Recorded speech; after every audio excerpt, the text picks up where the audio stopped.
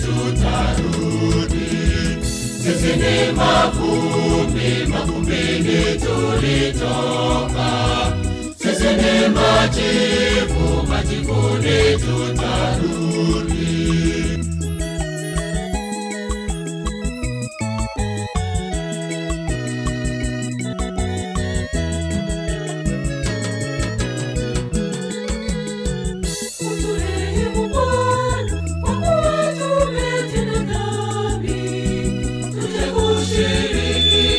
Kwa kweli sisi ni mavumbi na mavumbini tutarudi. Sisi ni majivu na majivu tutakuwa baada ya siku zetu duniani hapa kuisha.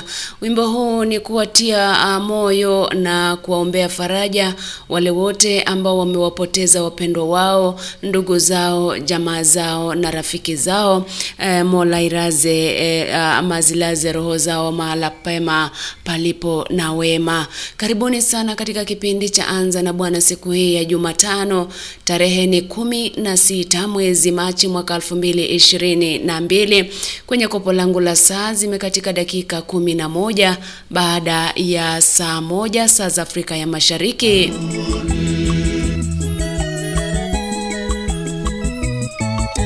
Team Kenya, Team Africa na Team Diaspora, mahala popote ambapo jamani asubuhi ya leo. Semeni high five wherever you are. Sema high five by the way. Huenda nisikuone lakini high five yako imefika hapa ndani. Wimbo huo umeimbwa na Saint Blaise Nyabururu Catholic Choir, na ni wimbo ambao wakati mwingine unakutia wasiwasi kidogo, lakini natumai kwamba umebarikiwa tangu tulipoagana siku ya Friday. Siku ya Friday, that was the last time nakumbuka nilikuwa hapa ndani. Lakini na kukaribisha ndani tena katika kipindi cha Anza na Bwana.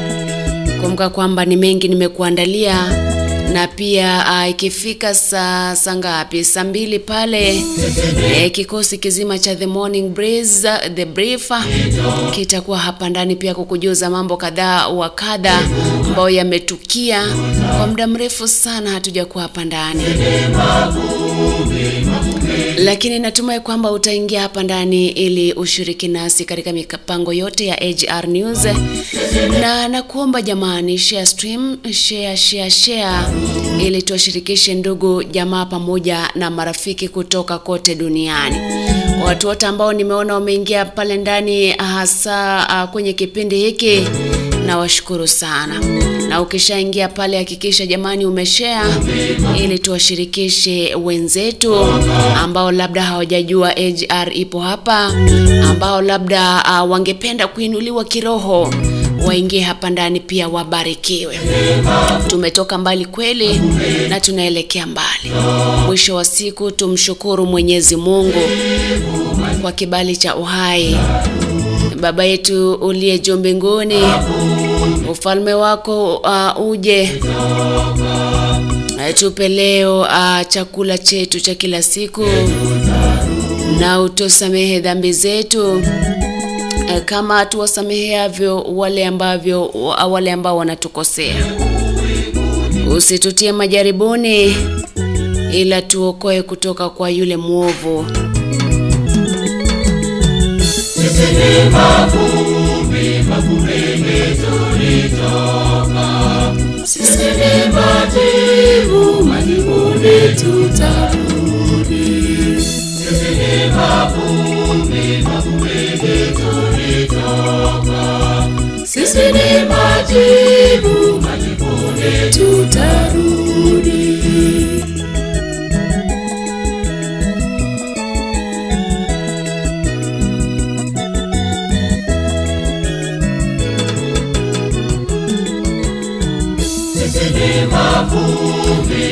Haya, kwa watu wote kabisa ambao ni mashabiki wa Anza na Bwana, wacha niwakaribishe rasmi kwa WCW. Ukishia mimi na kutambua moja kwa moja, kwa sababu wewe ni shujaa. Wewe ni mtu ambaye na mwenzi hapa ndani. Kumbuka kwamba siku ya leo nimekuandalia fungu kutoka kwake Amos Menge. Kwa hivyo usikae mbali sana.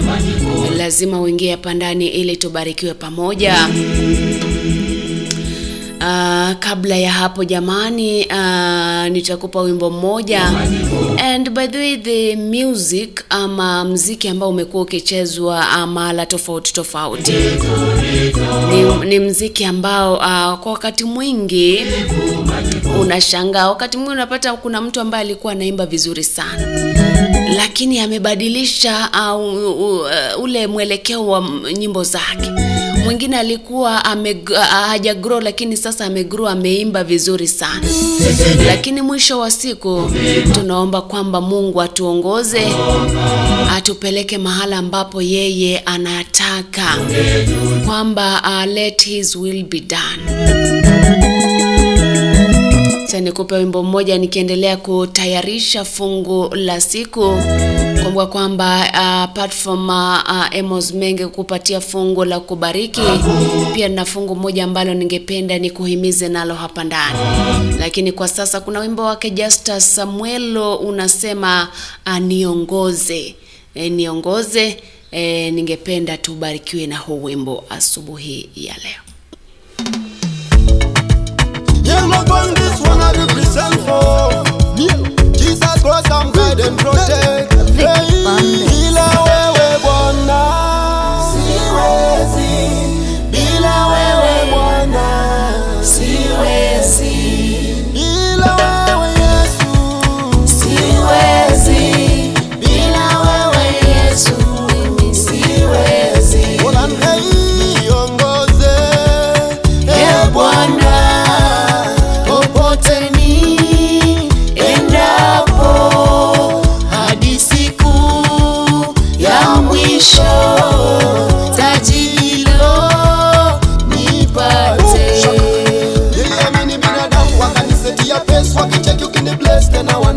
wana safari ya wokovu na majaribu mengi, vikwazo temptation na leta jam. Inataka wendo ni direct, kwa mitego ni detect. Risi yake ni attack, itani affect. Itakuwa easy, please protect me Father, protect me Baba, protect me on my way. Niongoze e Bwana popote ni endapo, hadi siku ya mwisho.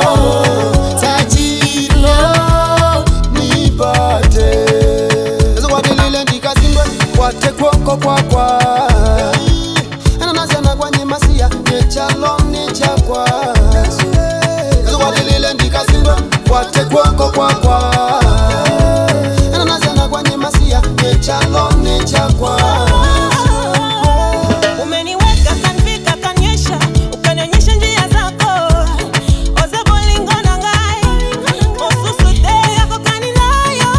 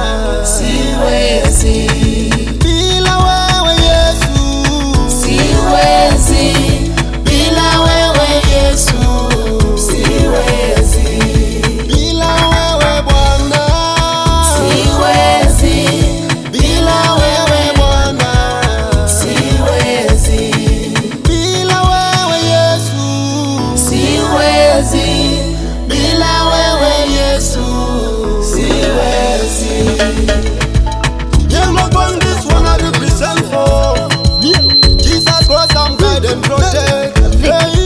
Bila wewe Bwana siwezi.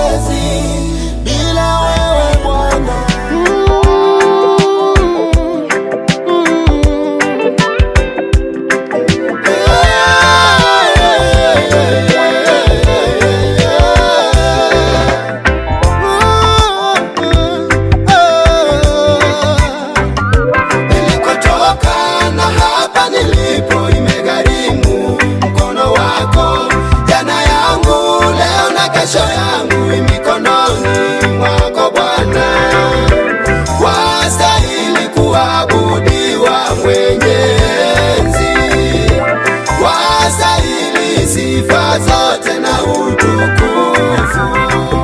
Neema na rehema zako zimeniwezesha. Umekuwa mwaminifu Baba, ninakushukuru.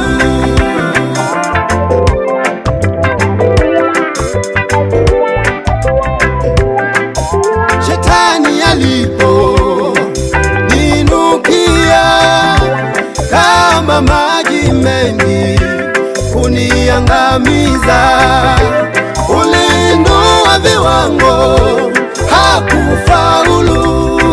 Malaika kanikinga sikujikwaa, uliinua viwango hakufaulu. Malaika kanikinga sikujikwaa.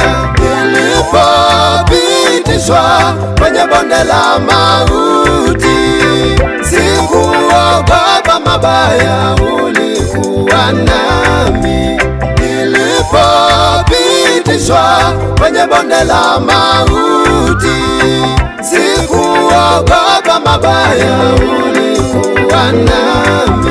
Nilikotoka na hapa nilipo imegharimu mkono wako. Jana yangu leo na kesho yangu mikononi mwako Bwana.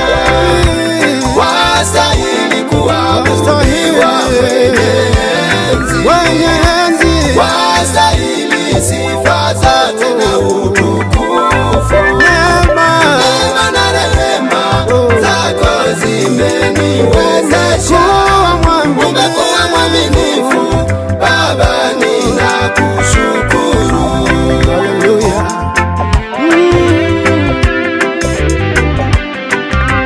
Kabla hujaniumba katika tumbo la mama yangu, wasema Bwana, hakika ulinijua. Ulinichagua Baba, ukanitakasa, ukaniweka kuwa nabii wa mataifa. Ulinichagua Baba, ukanitakasa, ukaniweka kuwa nabii wa mataifa. Ni kweli nafsi yangu mikononi mwako, nimekupa maisha yangu yatawale Yesu. Bwana Mwenyezi Mungu, wewe usiyeshindwa, umeniahidi ushindi na zaidi ya ushindi. Nilikotoka niendako ni wewe unajua. Wastahili sifa zote na utukufu. Nilikotoka na hapa nilipo imegharimu mkono wako. Jana yangu leo na kesho yangu mikononi mwako Bwana.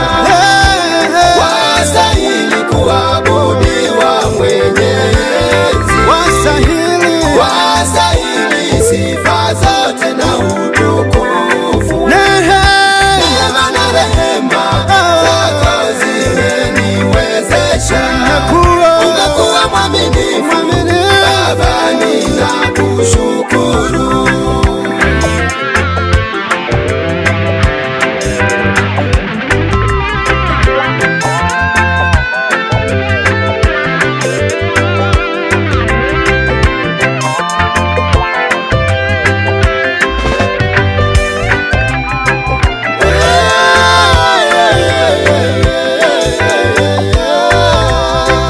Kama siyo wewe Yesu kunihifadhi, hivi leo kweli nisingekuwa hai.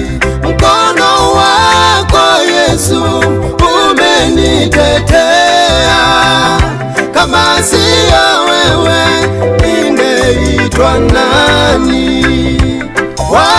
Zaburi mlango wake ni wa 65. Wastahili kuinua. Psalms chapter 65. Neema na rehema zako zimenihifadhi. Nasema wastahili sifa Mungu, huko Sioni. Watu watakutimizia wewe ahadi zao, maana wewe wajibu sala zetu. Binadamu wote watakujia wewe, tunapolemewa na makosa yetu, wewe mwenyewe watusamehe.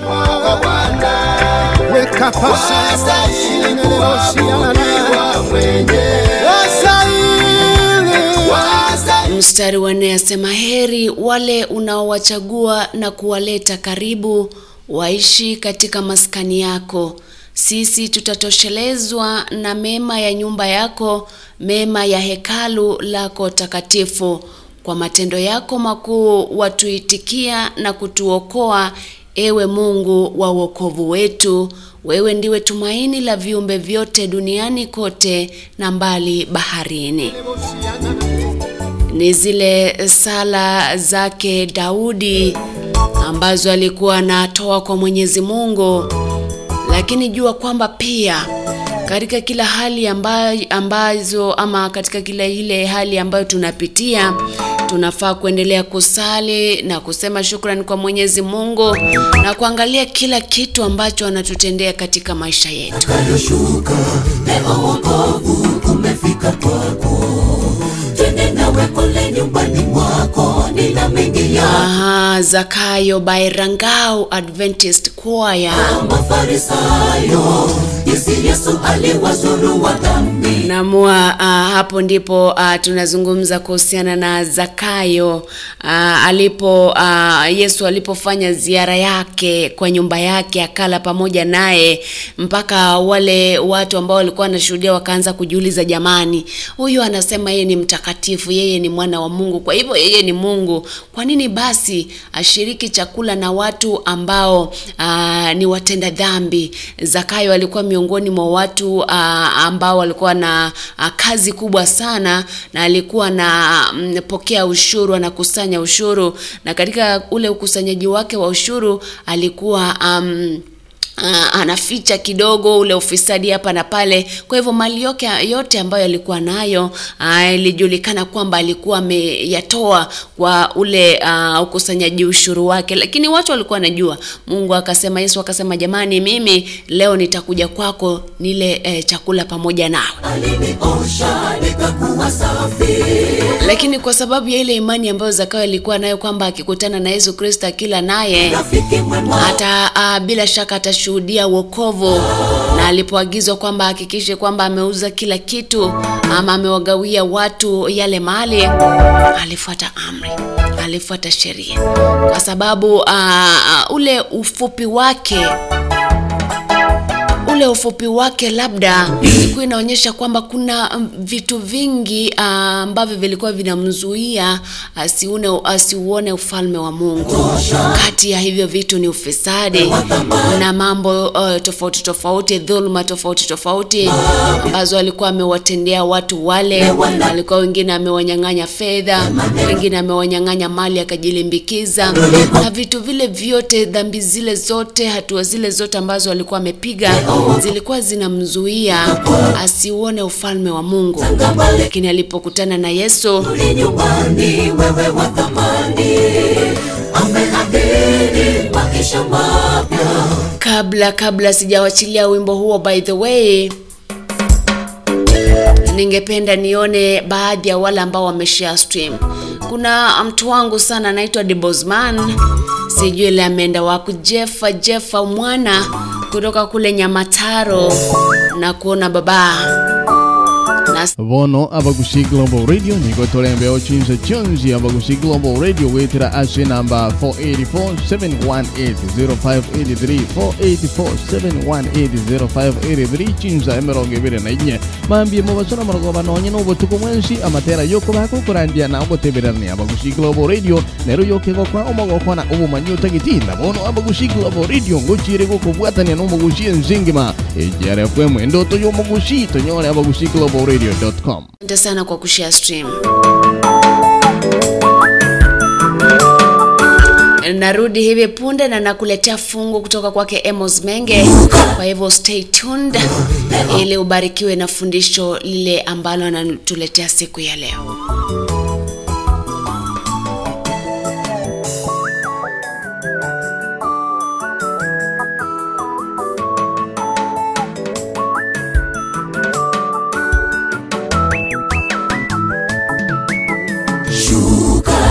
Zakayoshuka, leo wokovu umefika kwako.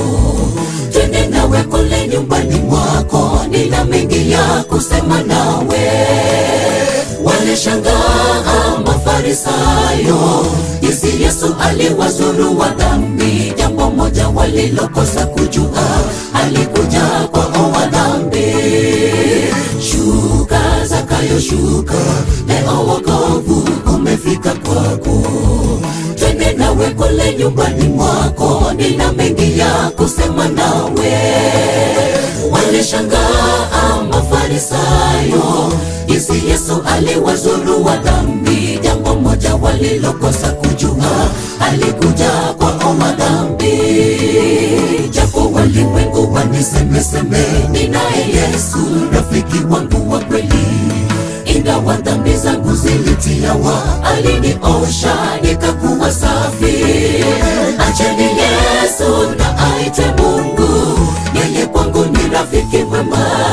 Japo walimwengu wanisemeseme, ninaye Yesu rafiki wangu wa kweli. Ingawa dhambi zangu zilitiawa, aliniosha nikakuwa safi. Acheni Yesu na aite Mungu, yeye kwangu ni rafiki mwema.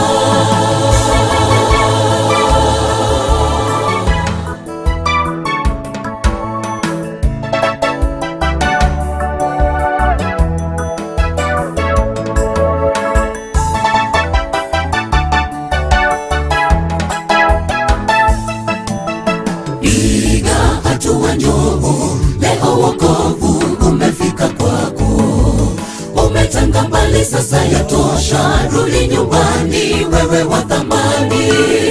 Ameahidi maisha mapya kwa wote waliolemewa na dhambi. Usiyasikize maneno ya watu, jinsi ulivyo, rudi kwake Yesu. Piga hatua njoo, leo wokovu umefika kwako. Umetanga mbali sasa yatosha, rudi nyumbani wewe wa thamani. Ameahidi maisha mapya kwa wote waliolemewa na dhambi. Usiyasikize maneno ya watu, jinsi ulivyo, rudi kwake Yesu. Japo walimwengu wanisemeseme, ninaye Yesu rafiki wangu wa kweli. Ingawa dhambi zangu zilitiawa, aliniosha nikakuwa safi. Acheni Yesu na aite Mungu, yeye kwangu ni rafiki mwema. Japo walimwengu wanisemeseme, ninaye Yesu rafiki wangu wa kweli. Ingawa dhambi zangu zilitiawa, aliniosha nikakuwa safi. Acheni Yesu na aite Mungu, yeye kwangu ni rafiki mwema. Japo walimwengu wanisemeseme, ninaye Yesu rafiki wangu wa kweli. Ingawa dhambi zangu zilitiawa, aliniosha nikakuwa safi. Acheni Yesu na aite Mungu, yeye kwangu ni rafiki mwema. Japo walimwengu wanisemeseme, ninaye Yesu rafiki wangu wa kweli. Ingawa dhambi zangu zilitiawa, aliniosha nikakuwa safi. Acheni Yesu na aite Mungu, yeye kwangu ni rafiki mwema.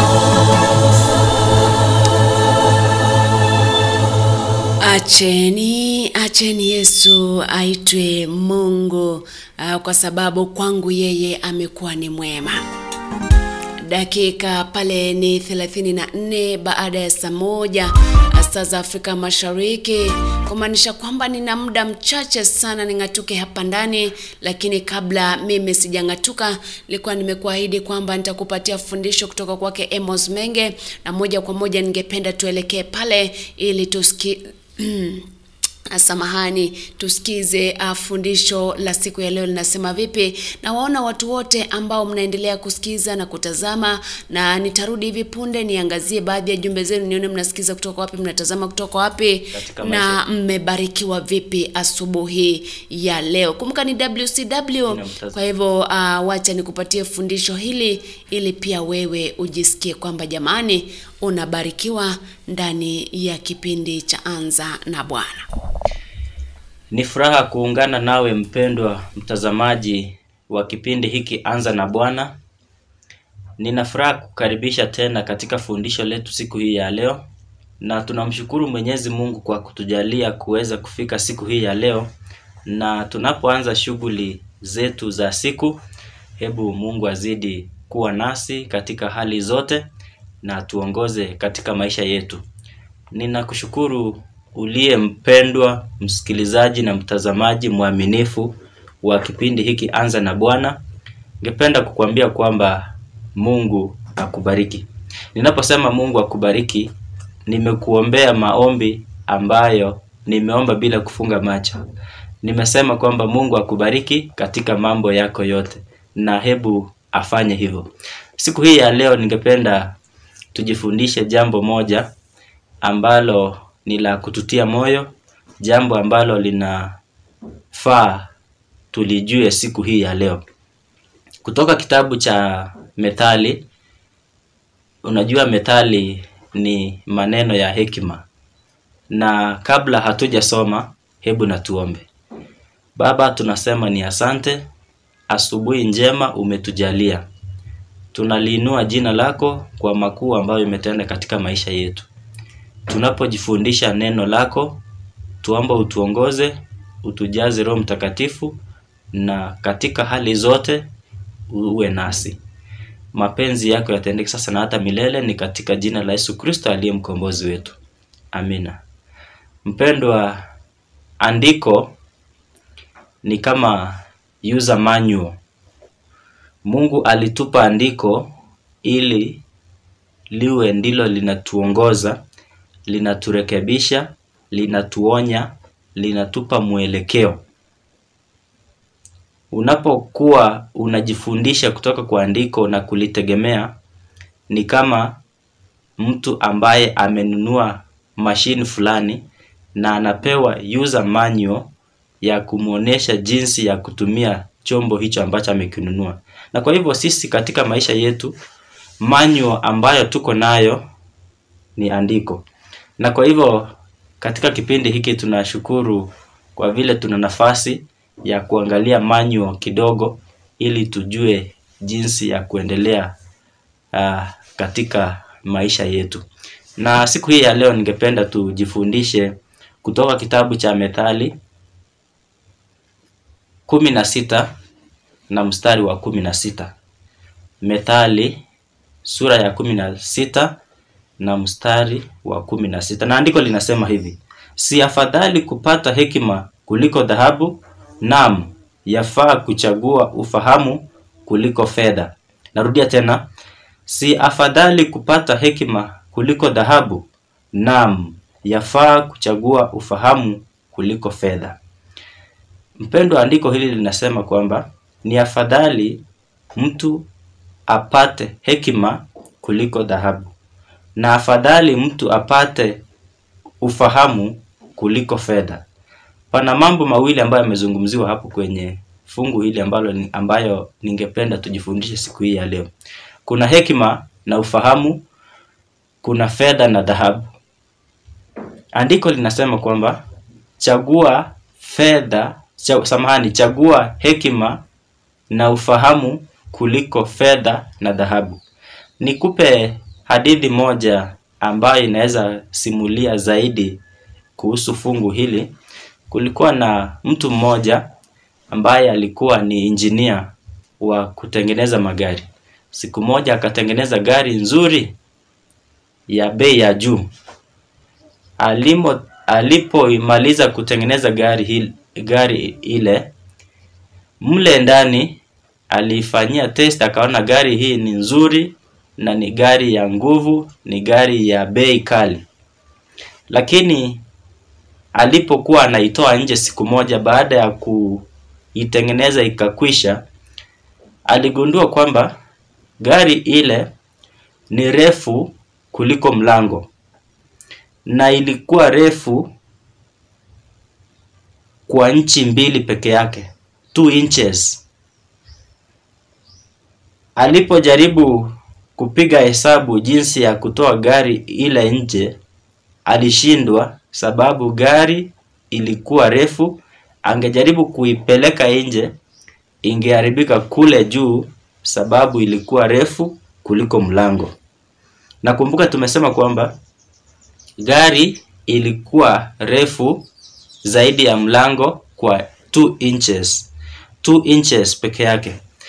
Injinia yule akaanza kufikiria, nitabomoa gari hili nianze upya, nipunguze chuma zingine zikae ndogo kidogo ili gari hii iweze kutoka. Akasema hapana, nimechukua muda mrefu sana, nimetumia fedha nyingi, nimefanya mambo mengi kwa kutengeneza gari hii, sitaweza kuiharibu. Akapiga hesabu, je, nitabomoa mlango ili gari hii iweze kutoka nje? Akasema hapana, nikibomoa mlango inamaanisha tena tutanunua mlango mwingine wa bei kali ili kurudisha mlango huo, na itagharimu sana kubomoa mlango huu. Kwa hivyo hesabu ikawa imemlemea. Kwa siku nyingi alikuwa akija asubuhi, anajaribu kuipeleka nje, anashindwa sababu anaona nikilazimisha itaharibika kule juu, ama labda mlango utaharibika kwa vile gari ni refu kuliko mlango. Injinia huyu akapiga hesabu, nitafanya nini? Akawa amelemewa kwa siku nyingi. Kulikuwa na mtu ambaye alikuwa ni mlinzi, na alikuwa ameona vile ambavyo jamaa huyu amepiga hesabu na inamlemea. Na siku moja akaja karibu naye akamuuliza, je, ni nini hii ambacho haujakifanya ili gari hii itoke nje? Naona kila siku unakuja unaikaribisha, unaiweka karibu na mlango, unairudisha ndani. Je, ni nini ambayo haijafanyika? Kumbuka huyu ni security, jamaa tu wa kupita around kuweka ulinzi kwenye kampuni ile. Jamaa akamuuliza, kumekuaje? Na yule engineer akamwambia, gari hii ni refu, nimeshindwa jinsi ya kuitoa nje. Nimejaribu tubomoe mlango, nikasema hapana, mlango utagharimu pesa nyingi kurudisha mwingine. Nimejaribu nibomoe gari nianze upya, nikasema hapana, itachukua muda mwingine tena na masaa, itachukua pesa nyingine tena kuanzisha upya. Yule mlinzi akapiga hesabu haraka akamwambia, hiyo tu ndio imekuwa ikikusumbua? Akasema ndio, nimeshindwa vile ninaweza kutoa gari hili nje. Yule mlinzi akamwambia, fanya hivi, toa pumzi kidogo kwenye magurudumu na gari hii itatoka nje, sababu gari ni refu kwa only 2 inches kuliko mlango. Akamwambia toa pumzi kidogo tu ambayo itarudisha gari chini na itaweza kutoka vizuri. Injinia akasema, kweli umesema jambo ambalo ni la maana. Na alipotoa pumzi kidogo kwenye magurudumu, gari ikasonga chini kwa inchi 3. Sasa gari ikaweza kupita vizuri kwenye mlango ambao ulikuwa mdogo na gari ilikuwa refu. Kwa hivyo ni hekima tu ya jamaa huyu, jamaa ambaye hajulikani, jamaa ambaye hana chochote, ni mlinzi tu, lakini alikuwa na hekima ya kumwezesha jamaa huyu atoe gari nje, na gari hiyo ilipotoka ni kweli ilikuwa ya kupendeza na ikatamanika. Sasa hadi watu wakaanza kupenda gari hiyo, wakaitisha nyingi aina hiyo zitengenezwe.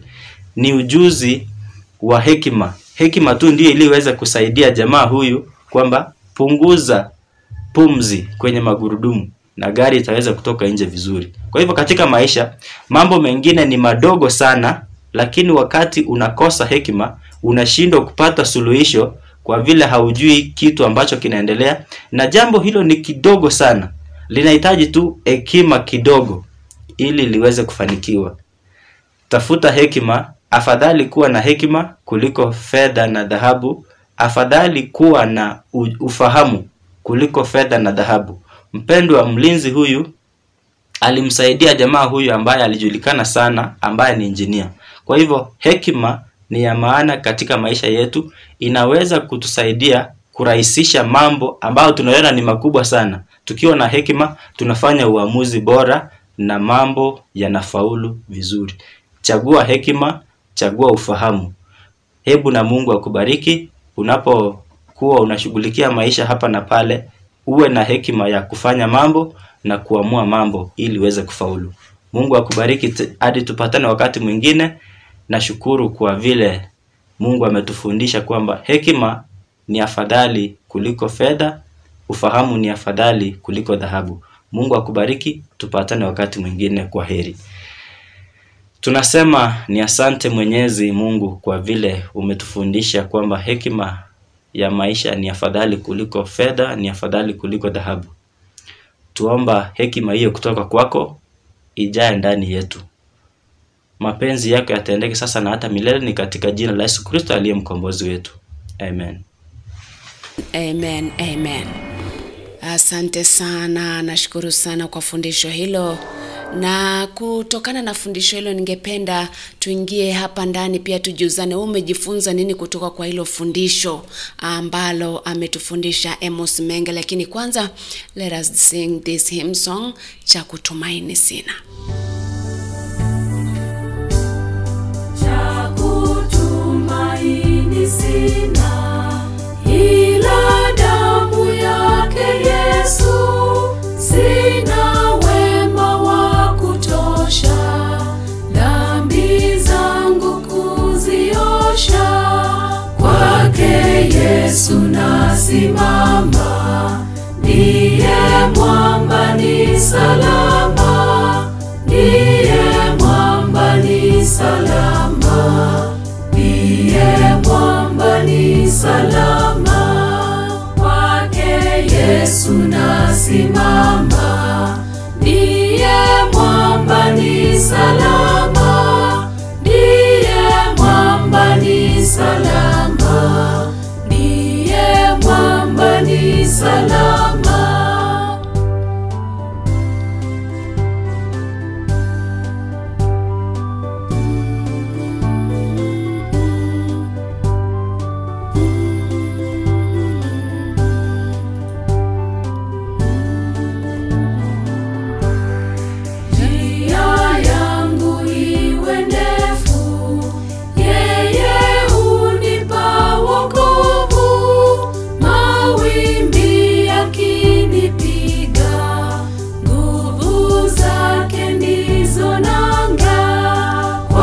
Yesu nasimama, ndiye mwamba ni salama, ndiye mwamba ni salama, ndiye mwamba ni salama.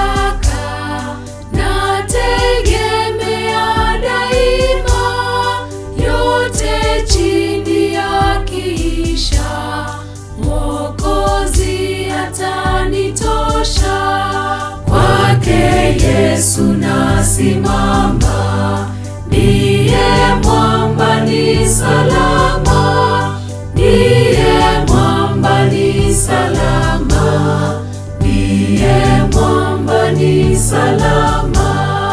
Kwake Yesu nasimama, ndiye mwamba ni salama, ndiye mwamba ni salama, ndiye mwamba ni salama. Sema, kwake Yesu nasimama, ndiye mwamba ni salama. Njia yangu iwe ndefu, yeye unipa wokovu. Nikiitwa hukumuni, rohoni nina amani. Nikivikwa taji yake, sina hofu mbele zake. Kwa Yesu nasimama, ndiye mwamba ni salama, ndiye mwamba ni salama, ndiye mwamba ni salama. Kwake Yesu nasimama, ndiye mwamba ni salama, ndiye mwamba ni salama, ndiye mwamba ni salama. Kwa kweli ukisimama kwake Yesu, ukisimama kwake Mwenyezi Mungu, bila shaka yeye pia he will stand with you. Zikiwa zimesalia dakika 9, mimi ningatokea hapa ndani. Ningependa niangalie baadhi ya jumbe, lakini wewe umeifundisha nini kutokana na fundisho la leo kutoka kwake Amos Mengi? Wakutosha dhambi zangu kuziosha, kwake Yesu nasimama, ndiye mwamba ni salama, ndiye mwamba ni salama, ndiye mwamba ni salama.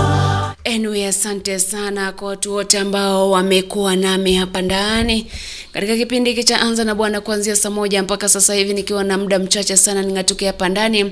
Asante sana Silvia Bitangimana pamoja na Dalvis na watu wote ambao wameshare stream.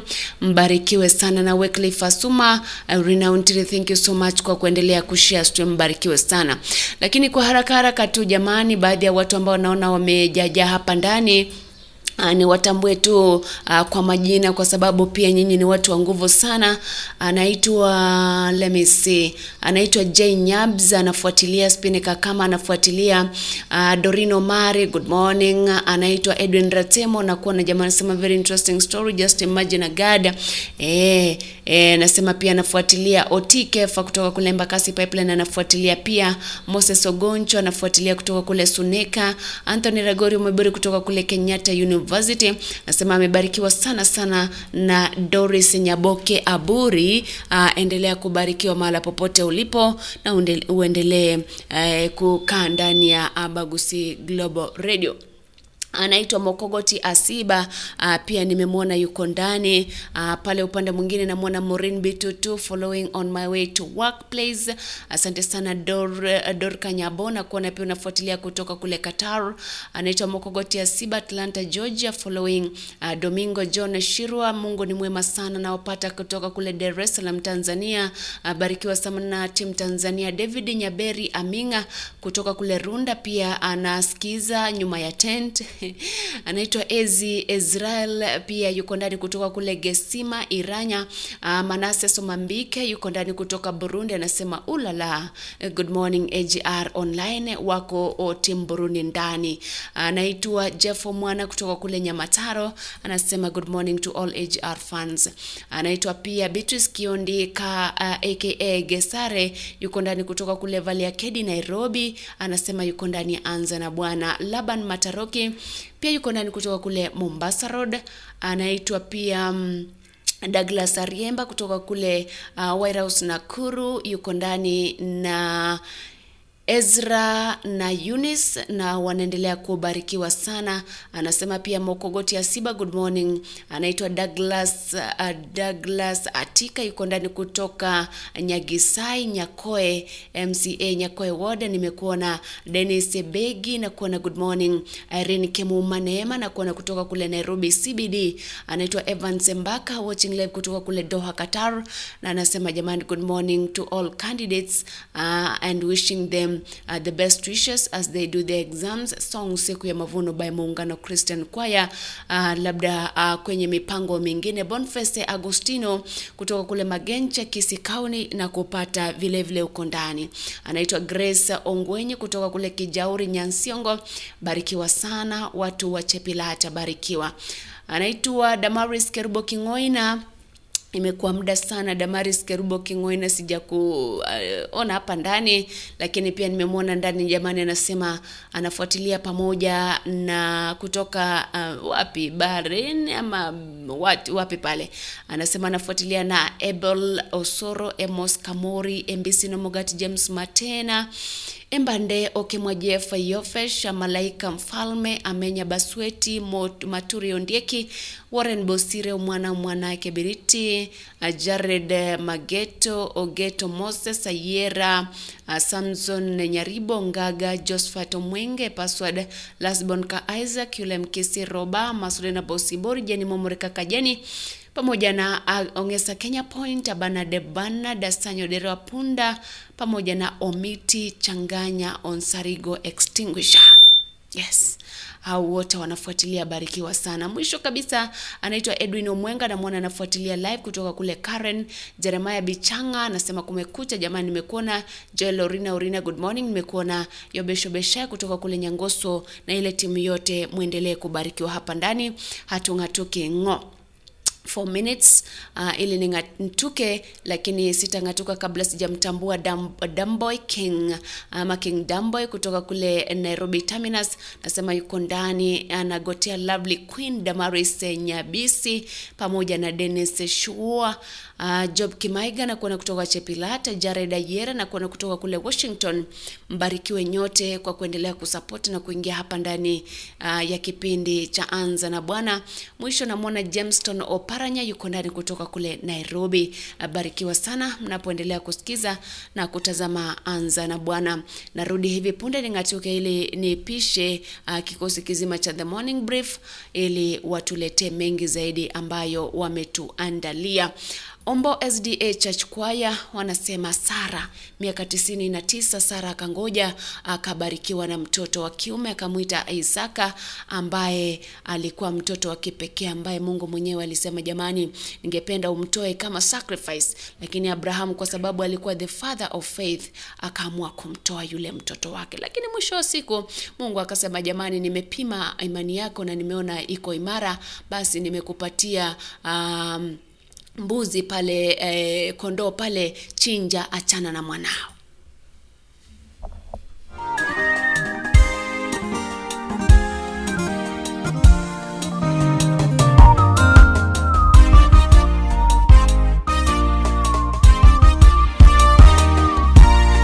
Kuna wakati Mungu ananyamaza, si kwa kutukomesha, ila anahitaji tufanye msisitizo kwa maombi tutafanikiwa. Tusiwe wepesi kukata tamaa tuombapo bila majibu. Tusijitie shakani, kwani wakati wa Mungu si wa mwanadamu. Bali tuwe na subira, omba kwa imani, atajibu kwa wakati wake. Kuna wakati Mungu ananyamaza, si kwa kutukomesha, ila anahitaji tufanye msisitizo kwa maombi tutafanikiwa. Tusiwe wepesi kukata tamaa tuombapo bila majibu. Tusijitie shakani, kwani wakati wa Mungu si wa mwanadamu. Bali tuwe na subira, omba kwa imani, atajibu kwa wakati wake. Miaka 90 bila mtoto aliomba, akajibiwa. Isaka azaliwa, Sara akajibiwa. Neno manyete hybrid radio intangani meyagusi wekora chilaini chesimi asi uwakisimi gotekerera imero video kigima yotuwa maega abagusi global radio nero iredie kubwatanya abagusi bonsi ense engima ekenakyo ekeumbu kyomogusi. Umesumbuka kwa muda mwingi, shida zako nazo hazikomi. Omba kila wakati, mchana hata usiku. Miaka 90 bila mtoto aliomba, akajibiwa. Isaka azaliwa, Sara akajibiwa. Umesumbuka kwa muda mwingi, shida zako nazo hazikomi. Omba kila wakati, mchana hata usiku.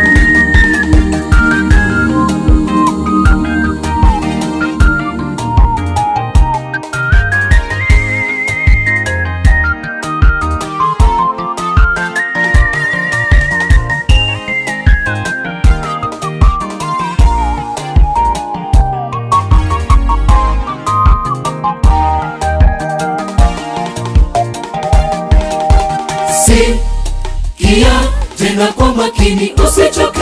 Imani yako izidishe. Na tena unapaswa kujua kwamba ni afadhali kuteseka katika Kristo kuliko kukata tamaa.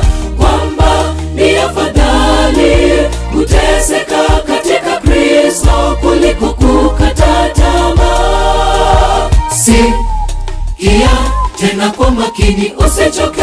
Imani yako izidishe. Na tena unapaswa kujua kwamba ni afadhali kuteseka katika Kristo kuliko kukata tamaa. Kwamba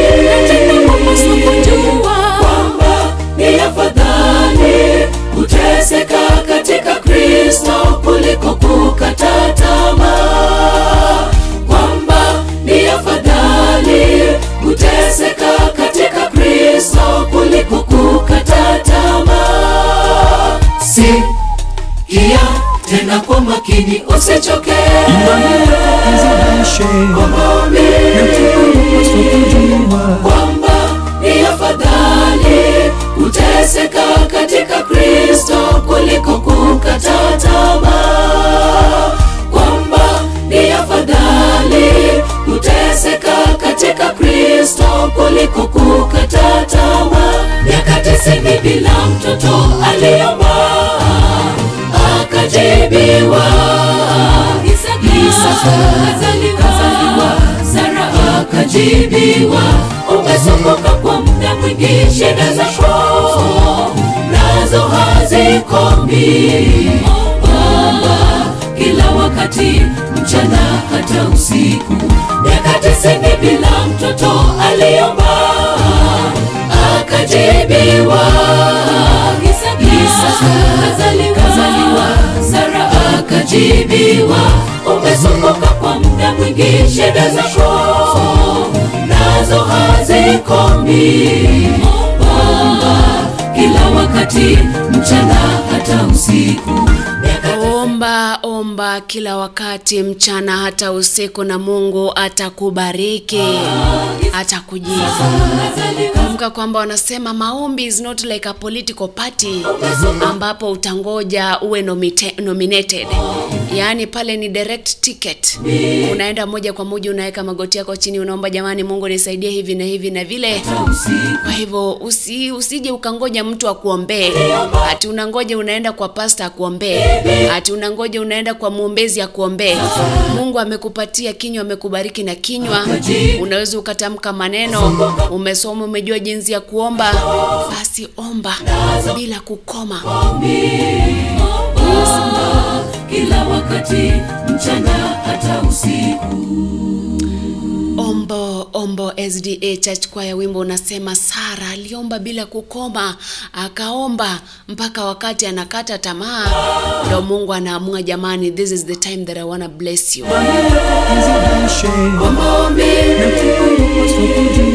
Kwamba ni afadhali kuteseka katika Kristo kuliko kukata tamaa. Hai, wimbo mtamu tena zaidi, lakini nadhani muda wangu sasa umeyoyoma.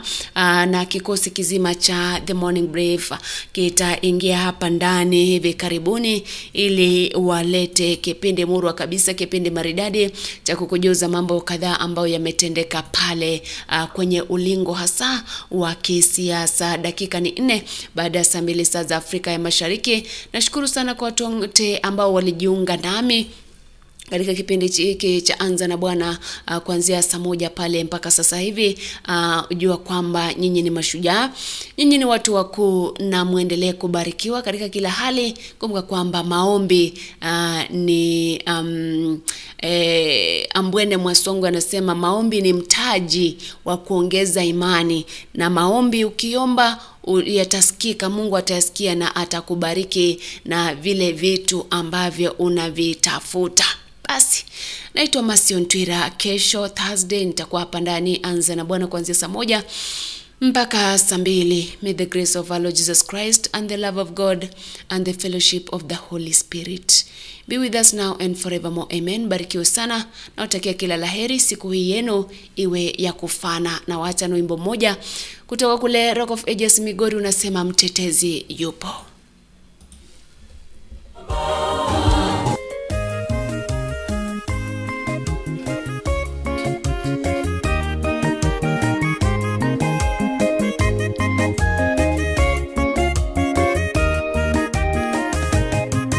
Mimi najua mtetezi wangu yu hai, hata baada ya ngozi yangu kuharibiwa, pasipokuwa na mwili nitamwona Mungu, nami nitamwona. Nafsi yangu na macho yangu yatamtazamia yeye, muumbaji wangu. Mimi najua mtetezi wangu yu hai, hata baada ya ngozi yangu kuharibiwa, pasipokuwa na mwili nitamwona Mungu, nami nitamwona. Nafsi yangu na macho yangu yatamtazamia yeye, muumbaji wangu. Yesu yupo hata kwenye shida, bado yupo. Usikate tamaa, atatenda yote kwa wakati wake. Usione Bwana amechelewa sana kuzitimiza ahadi zake. Vumilia, jipe moyo ndugu, mtetezi yupo. Yesu yupo hata kwenye shida, bado yupo. Usikate tamaa, atatenda yote kwa wakati wake. Usione Bwana amechelewa sana kuzitimiza ahadi zake. Vumilia, jipe moyo ndugu, mtetezi yupo.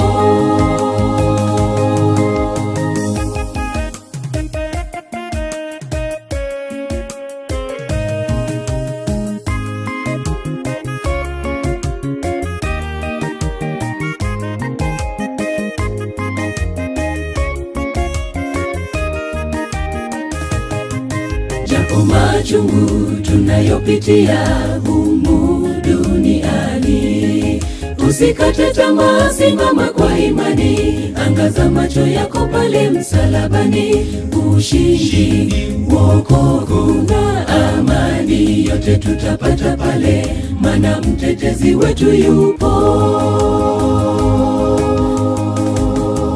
Japo machungu tunayopitia humu duniani, usikate tamaa, simama kwa imani. Angaza macho yako pale msalabani.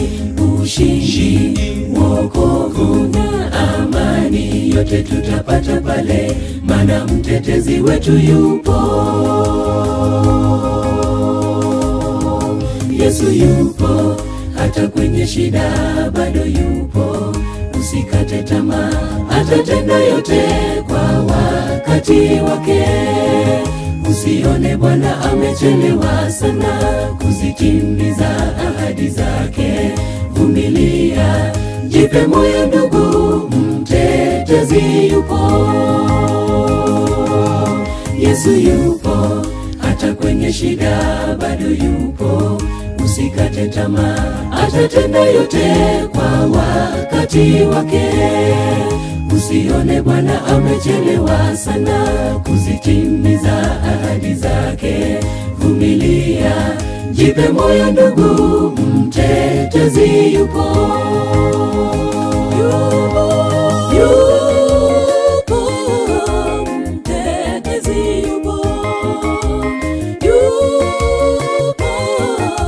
mtetezi yupo. Bwana ameshinda vita na shetani, mtetezi yupo. Bwana ameshinda vita na shetani, mtetezi ni Baba, tena ni Mungu. Hivi leo nimejua wewe ni Baba, wewe ni Baba, wewe ni Baba. Hivi leo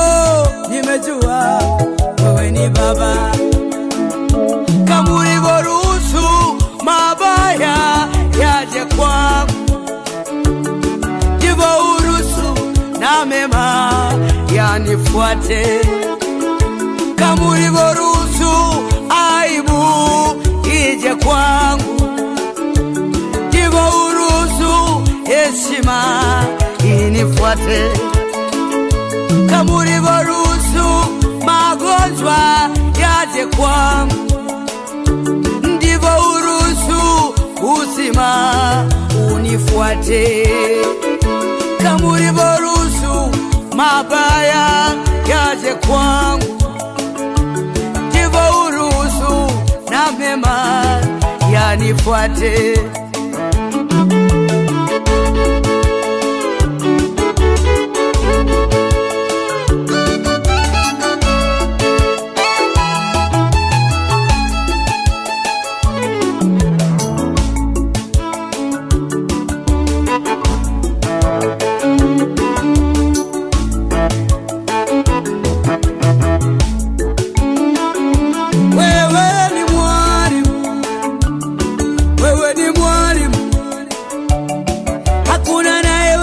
Kutoroka kipindi chako.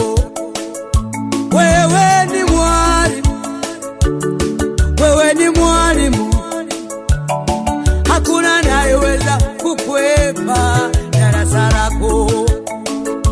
Wewe ni jaji, wewe ni jaji, una hukumu kwa haki. Wewe ni jaji, wewe ni jaji, nimekujua hivi leo, nimekujua. Wewe ni jaji, wewe mtetezi, wewe mtetezi, hivi leo nimekujua. Wewe mtetezi, unapoumizwa na watesi, nimekuona. Mimi leo nimekujua, wewe mtetezi. Kama ulivyoruhusu aibu ije kwangu, ndivyo uruhusu heshima inifuate. Kama ulivyoruhusu magonjwa yaje kwangu, ndivyo uruhusu uzima unifuate. Kama ulivyoruhusu aibu ije kwangu, ndivyo uruhusu heshima inifuate.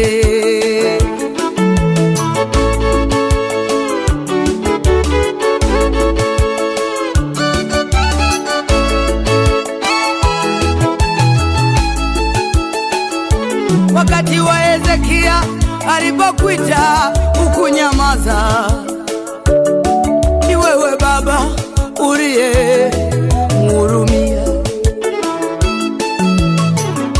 Wewe ni Mungu, wewe ni Baba,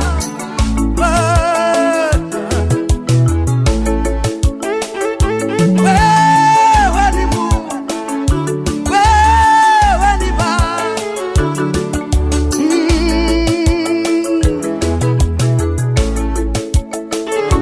Wewe ni Mungu Jehova, wewe ni Mungu mtakatifu.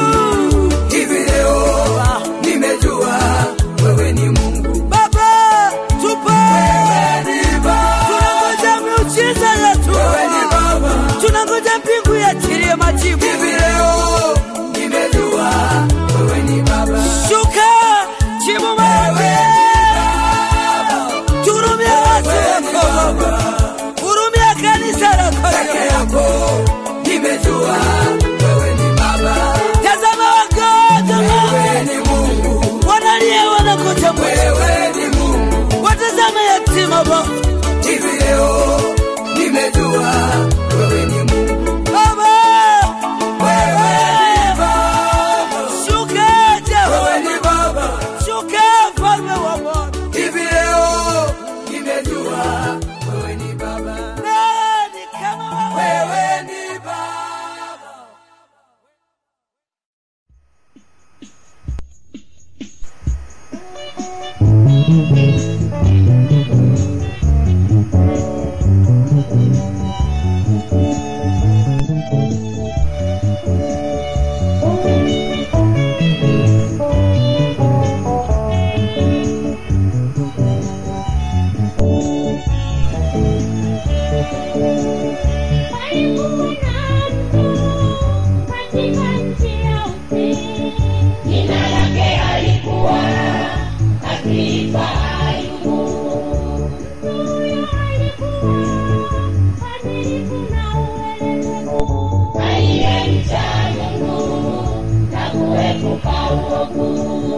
Ilikuwa siku moja hao wanawe na binti zake walipokuwa wakila na kunywa katika nyumba ya ndugu yao. Mjumbe akamlilia Ayubu na kumwambia,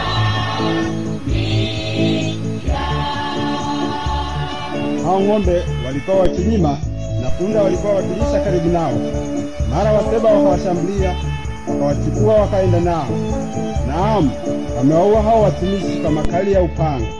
Mimi peke yangu nimepona, mimi tu kuletea habari.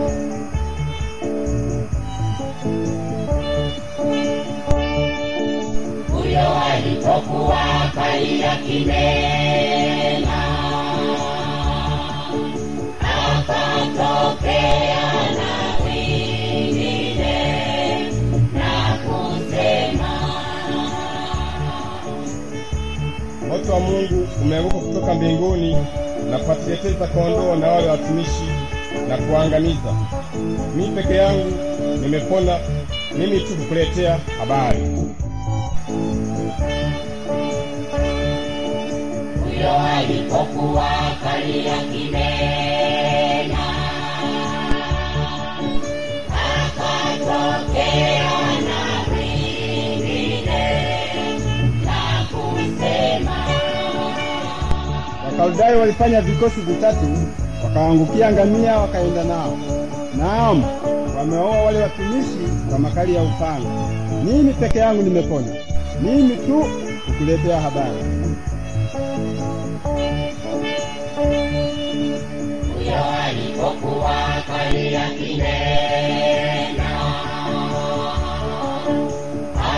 akatokea na wengine na kusema, Wanaona binti zako walikuwa wakila na kunywa divai katika nyumba ya ndugu yao mkubwa.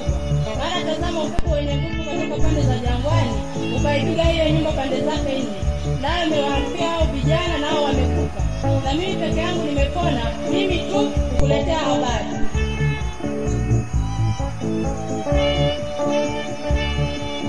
ndipo Ayubu kainuka, kalirarua joho lake, kisha akanyoa kichwa chake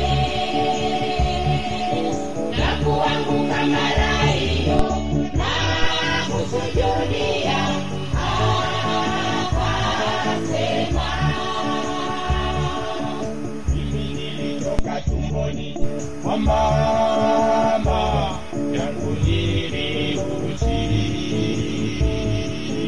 nami nitarudi tena huko uchi vile vile.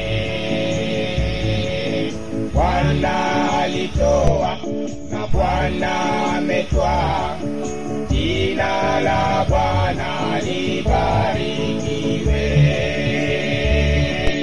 katika mambo hayo yote Ayubu hakufanya dhambi, wala kumwazia Mungu kwa upumbavu.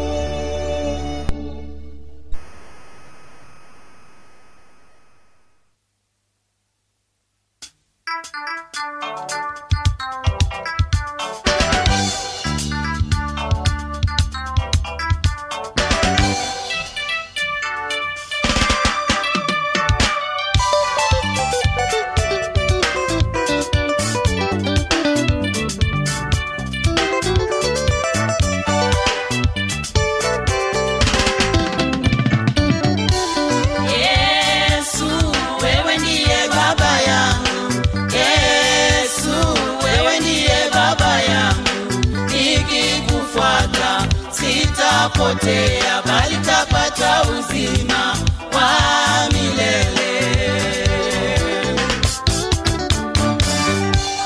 Yesu, wewe ndiye baba yangu. Yesu, wewe ndiye baba yangu. Nikikufuata sitapotea bali tapata uzima wa milele.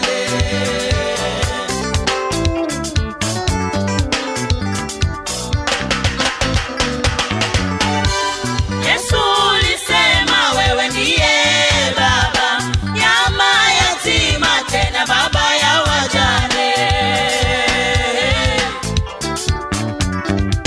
Yesu ulisema wewe ndiye baba ya mayatima, tena baba ya wajane.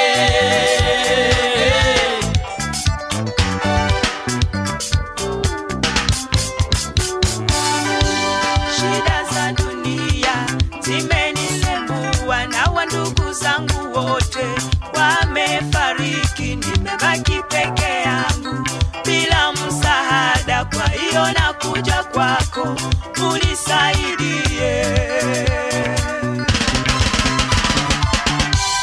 Yesu ulisema wewe ndiye baba ya mayatima, tena baba ya wajane. Yesu ulisema wewe ndiye baba ya mayatima, tena baba ya wajane.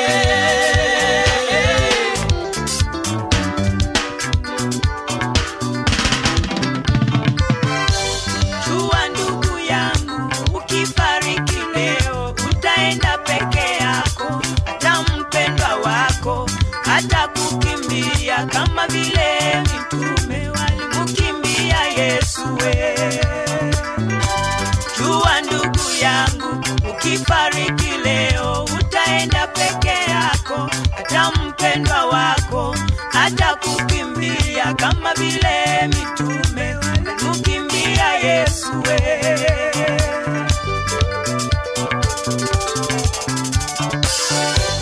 Yesu ulisema wewe ndiye baba ya mayatima, tena baba ya wajane. Yesu ulisema wewe ndiye baba ya mayatima, tena baba ya wajane.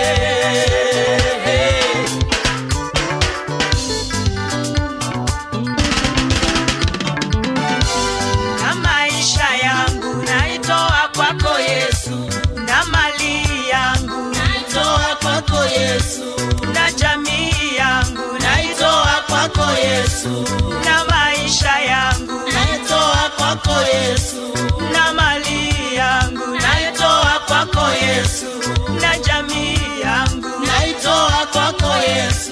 Yesu, Yesu, Yesu, Yesu, Yesu, Yesu, Yesu, ushindi wangu, ushindi wangu, kimbilio langu, kimbilio langu, msaada wangu,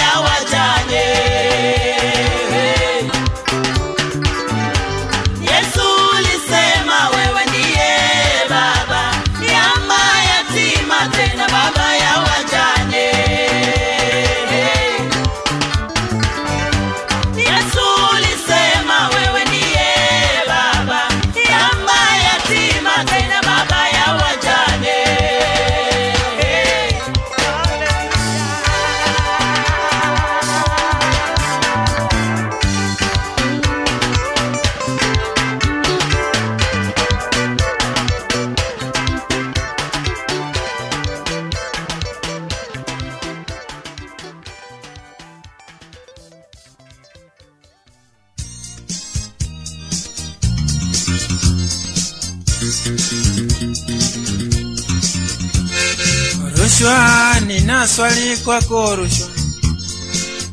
Rushwa, baba yako naye nani? Askofu aliyekubatiza naye nani rushwa? Kila mahali nikitembea ninakuona, ofisini nikienda ninakukuta. Waliofunga tai nzuri hawakutishi, wenye suti toka Ulaya waogopi, wenye upara na vitambi waheshimu. Uyajali madaraka ya mwanadamu, kila mmoja kikubali unamteka nyara. Waliojazwa na roho wamekushinda, kwa maana Mungu wao naye hakutaki rushwa.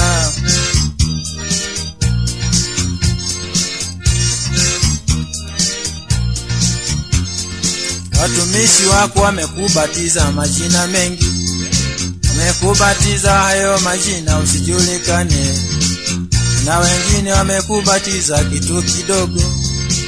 Mara kwa mara nasikia eti chai. Siku moja waliniambia nitoe posho, hawaoni haya wanakubatiza eti soda. Rushwa umelaniwa kwa lana.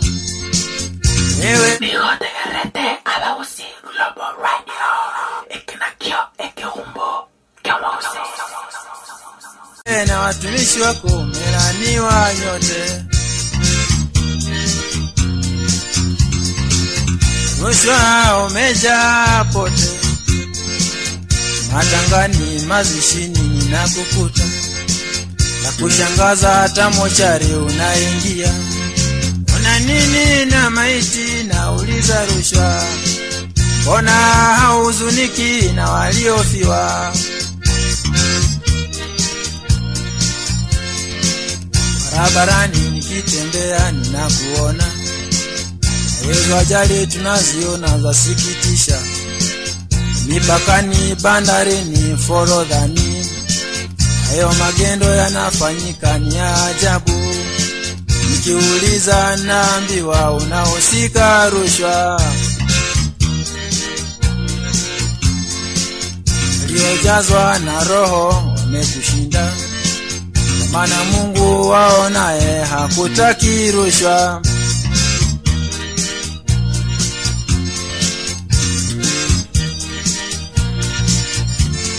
Watumishi wako walinisumbua siku moja, niliposema nahitaji huduma yao.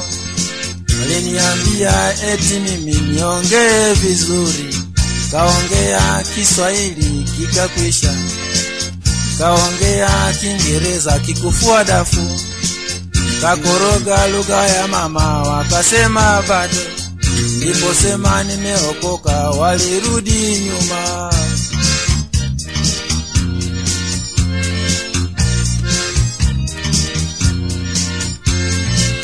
Katika geti za kanisa ninakuona, navizia kama utampata moja.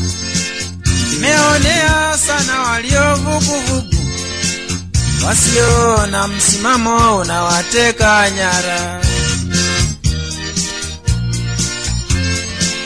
Waliojazwa na roho wamekushinda, kwa maana Mungu wao naye hakutaki rushwa.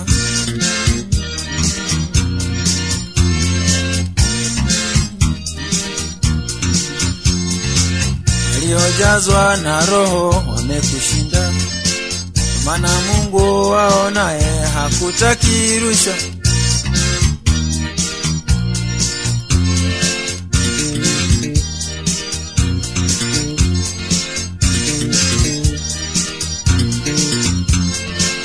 Sababu yako wewe rushwa ulimwengu, siku hizi kabisa umeharibika. Sababu yako wewe rushwa dunia nzima, siku hizi imeanza kuharibika. Sababu yako wewe rushwa.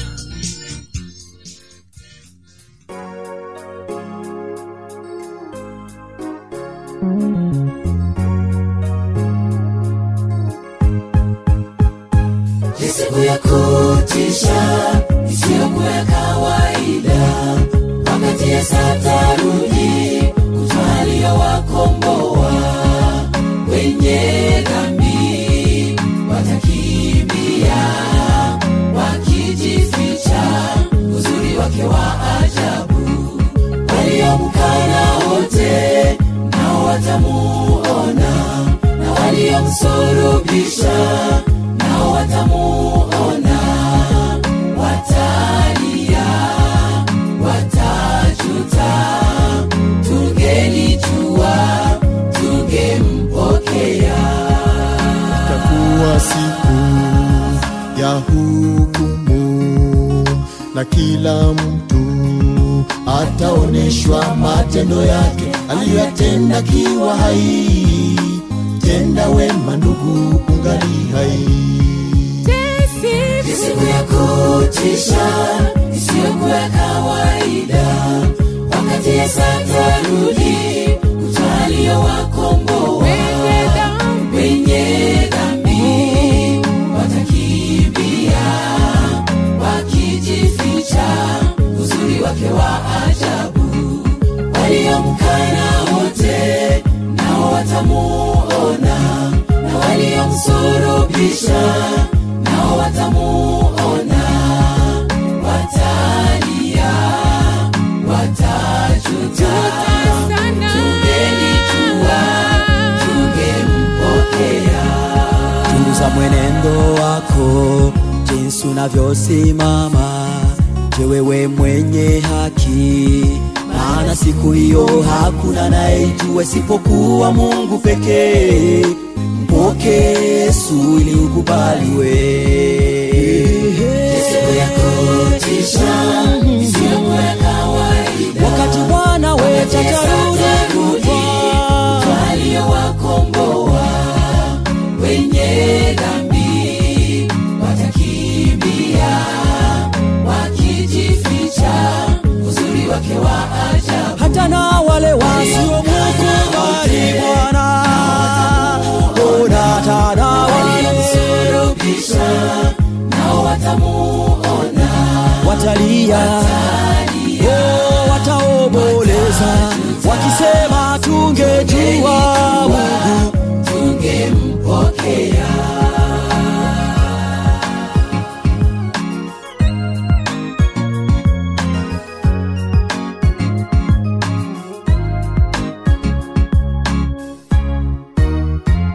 Itakuwa shangwe kubwa, furaha iliyoje, tukiona ndugu zetu walioiaga dunia. Tutaimba nyimbo, tutaimba nyimbo ya shangwe, tukiketi pamoja na Mfalme wa amani. Itakuwa siku shangwe kubwa, furaha iliyoje, wakati tutawaona wazetu walioiaga dunia. Tutaimba nyimbo za ushindi, tukiketi pamoja na Mfalme wa amani. Itakuwa siku shangwe kubwa kweli, tutaburudika Baba. Tutaimba nyimbo ile ya Musa, tukiwa na Mfalme wa amani.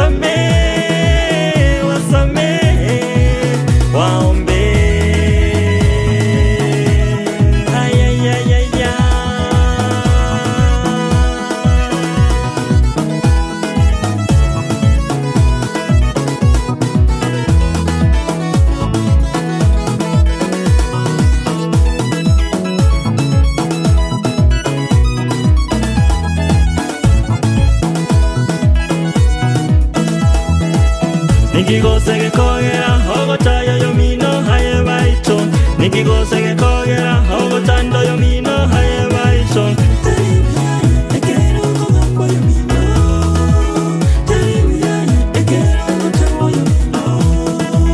Siko yomino enjeraye ore isike.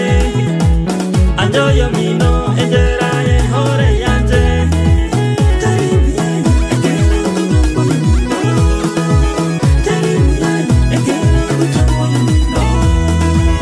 Nikigosege kogera ogotaya yomino haye baito. Nikigosege kogera ogotando yomino haye baito.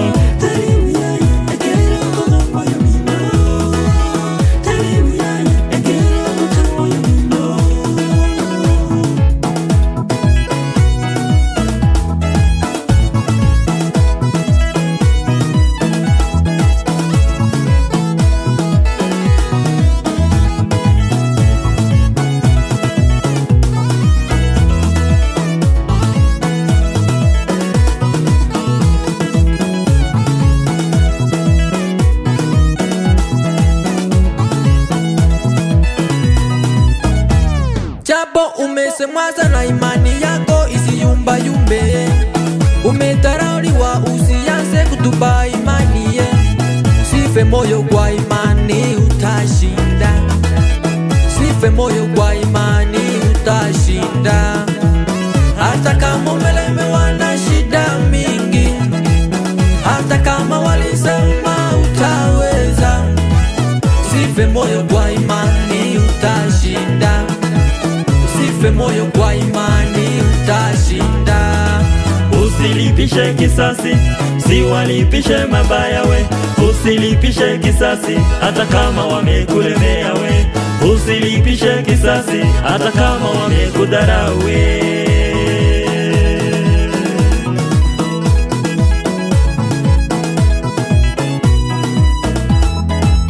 Wasame, wasame,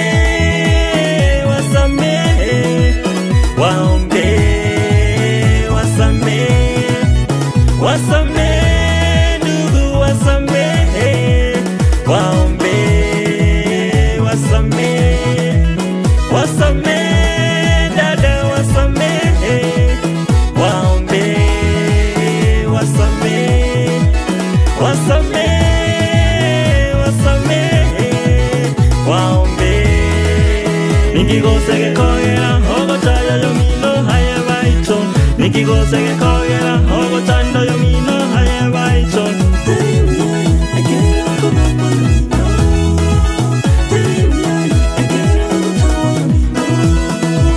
Nikigosege kogera ogotaya yomino haye baito. Nikigosege kogera ogotando yomino haye baito. Teribu yaye ekero kogambo yomino.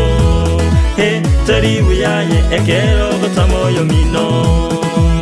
Wasame, wasame, wasame, waombe, wasame, wasame, wasame, waombe. Wanaokuvunja moyo wasame, wanaokutesa moyo wasame, wanaokusema sana wasame, waombe. Wanaokuvunja moyo wasame, wanaokutesa moyo wasame, wanaokusema sana wasame, waombe.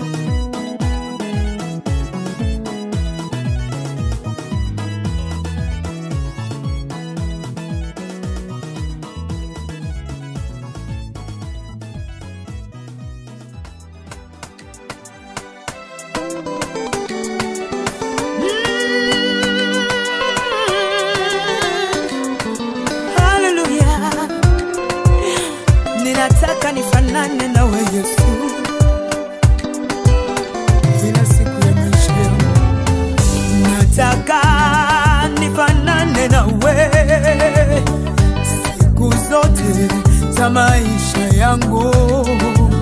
Nilitamani nifanane wanadamu, lakini wote wanabadilika. Nataka nifanane nawe, maana wewe haubadilike. Nataka nifanane nawe, oh, nataka nifanane nawe kila siku ya maisha yangu. Nataka nifanane nawe, wewe ni mwingi wa rehema, oh, mwepesi wa hasira.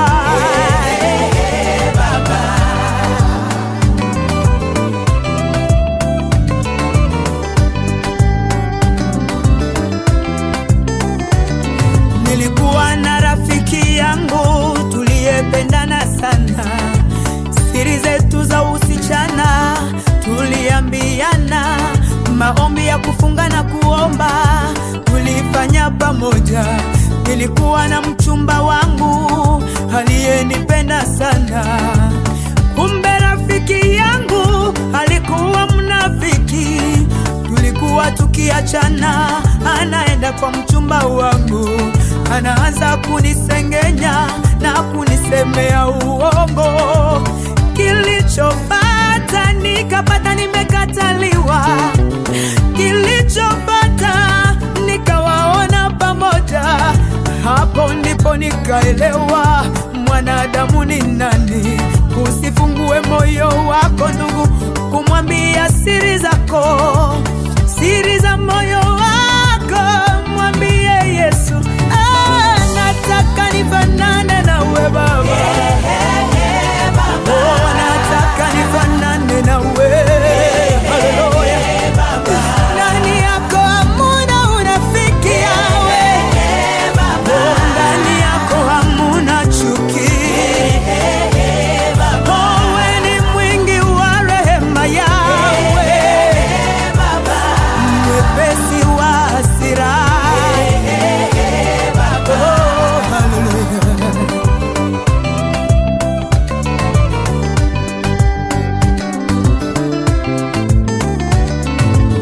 Yeye achunguzaye mioyo ya wanadamu, anajua maisha yako na siri zako zote. Mwambie siri zako, yeye anajibu. Fungua moyo kwa Bwana Yesu, yeye anajibu.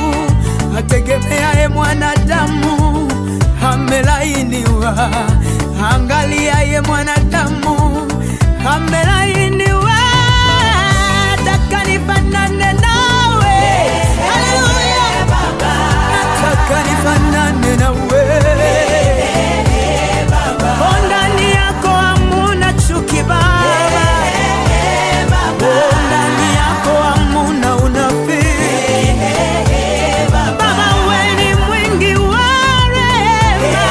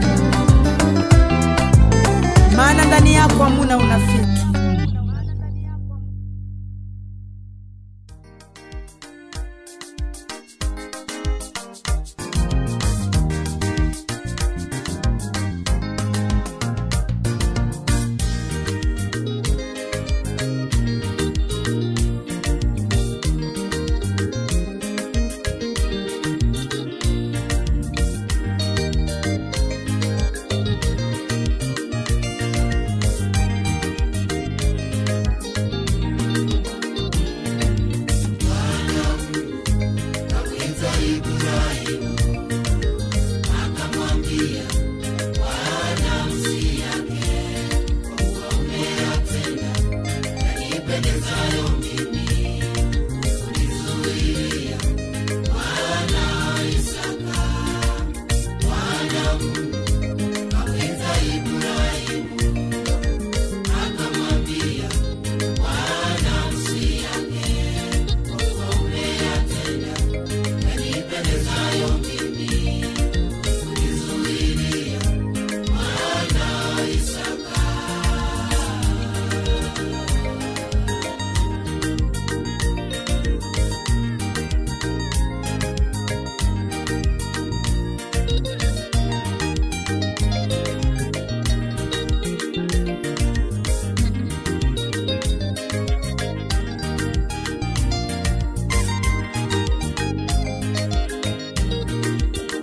Mzee wa miaka zaidi ya 90, Ibrahimu na mkewe Sara walimzaa Isaka, mtoto wa ahadi.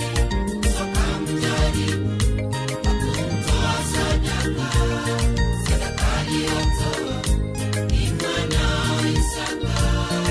Mzee wa miaka zaidi ya 90, Ibrahimu na mkewe Sara walimzaa Isaka, mtoto wa ahadi.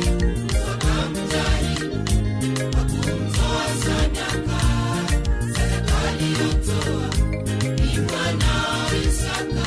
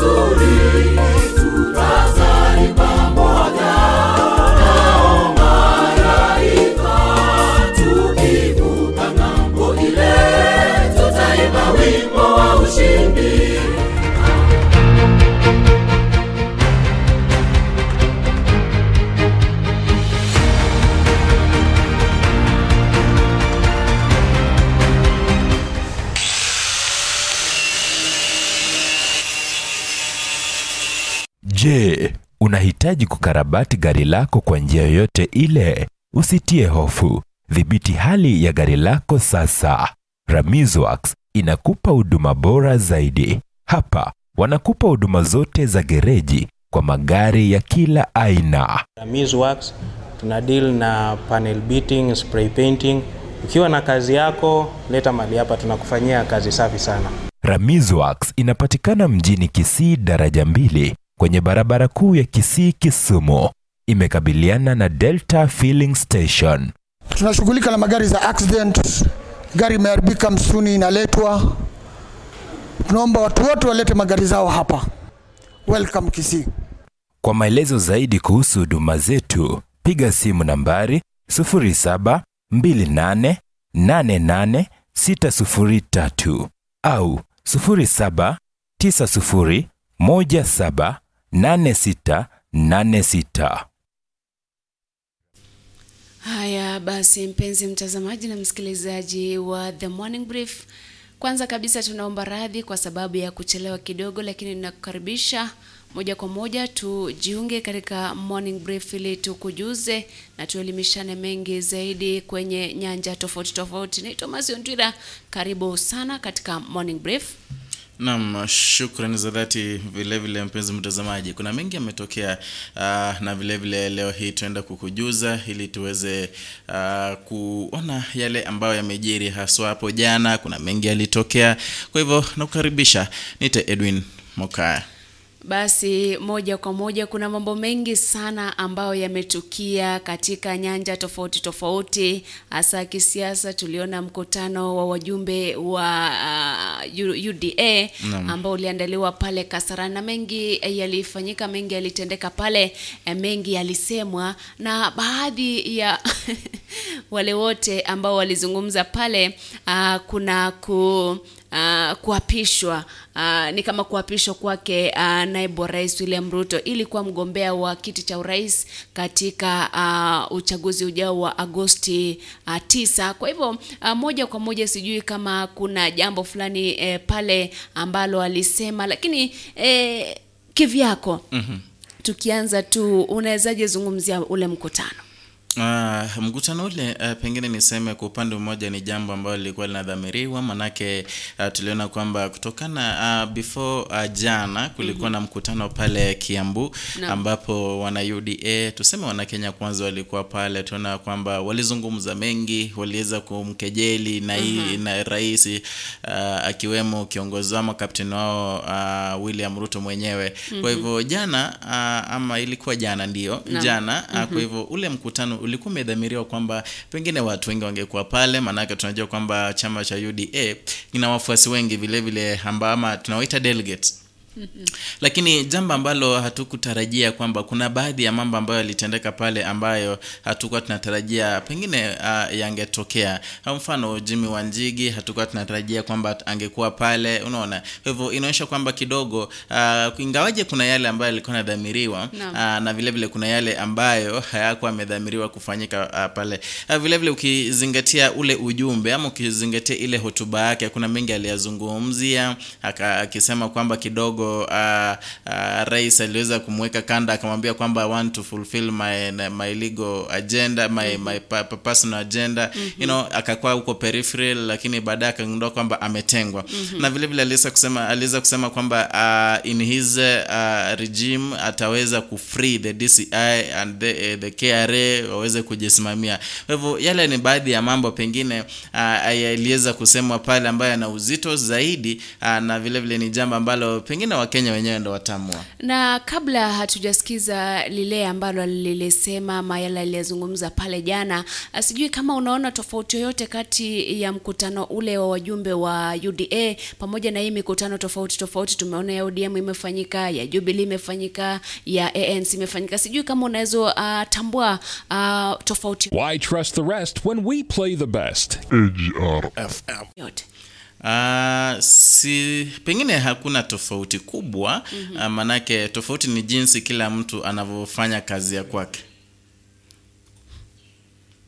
Mahitaji yako ni mwenye huruma, atakusaidia poteze ya matatizo yote. ulionayo. Chukua muda wako na Mungu, mwambie mahitaji yako.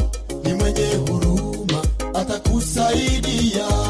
Rudi kwa Mungu wako ndugu, umtumikie, maana ni majira ya saa ya mwisho. Mbeza uso wako, hemani mwako Baba, ndipo tuhitaji kuishi. Ili tusahau yote mabaya kwetu, sikia ombi letu, sikia ombi letu Baba. Mbeza uso wako, hemani mwako Baba, ndipo tuhitaji kuishi. Tunalia machozi ya uchungu Baba, tupokee Baba, tupokee Baba, ndipo eleza uso wako, hemani mwako.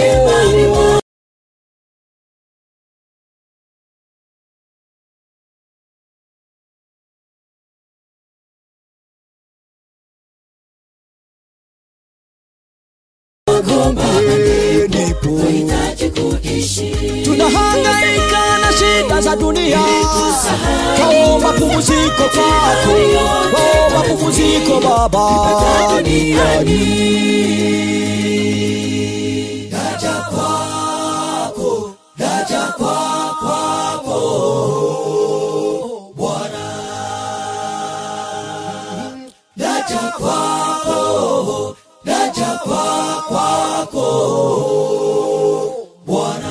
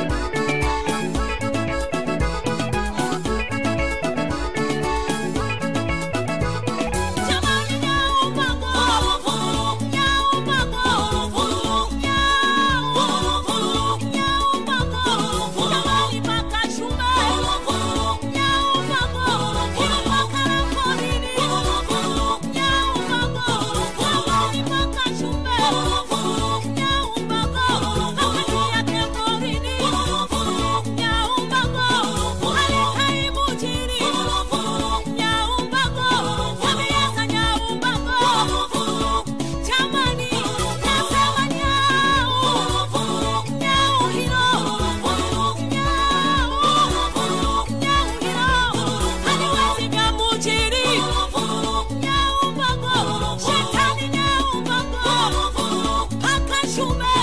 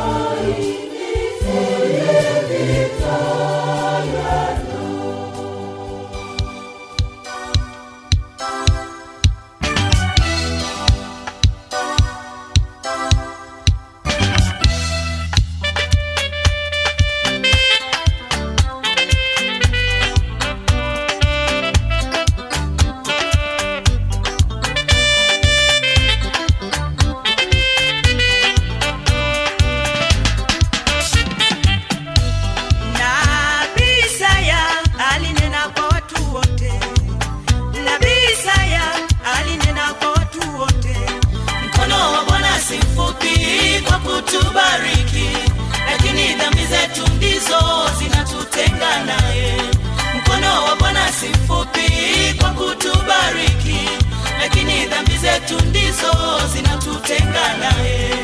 Unapotembea jiulize ndugu, unapotembea jiulize ndugu, maana yote ufanyayo Bwana anakuona, maana yote ufanyayo Bwana anakuona. Anajua mwenendo wako na kukuchunguza vyema, anajua mwenendo wako na kukuchunguza vyema.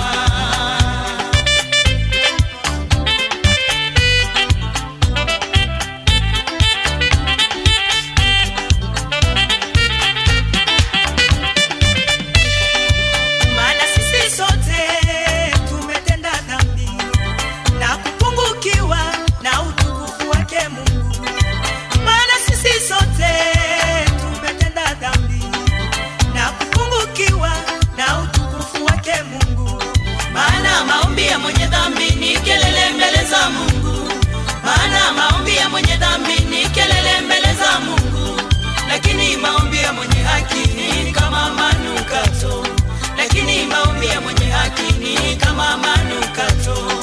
Unapotembea jiulize ndugu, unapotembea jiulize ndugu, maana yote ufanyayo Bwana anakuona, maana yote ufanyayo Bwana anakuona.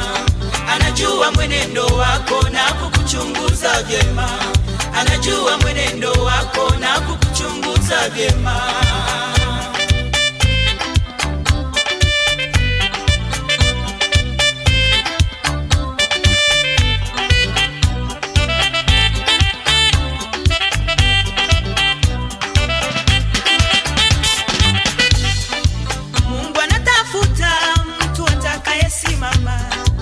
Ili amtume kuokoa taifa lake. Bwana anatafuta mtu atakayesimama ili amtume kuokoa taifa lake. Jamani wapendwa, tusimame tumfuate Bwana Yesu.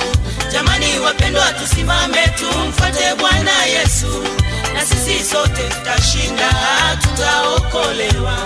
Na sisi sote tutashinda, tutaokolewa.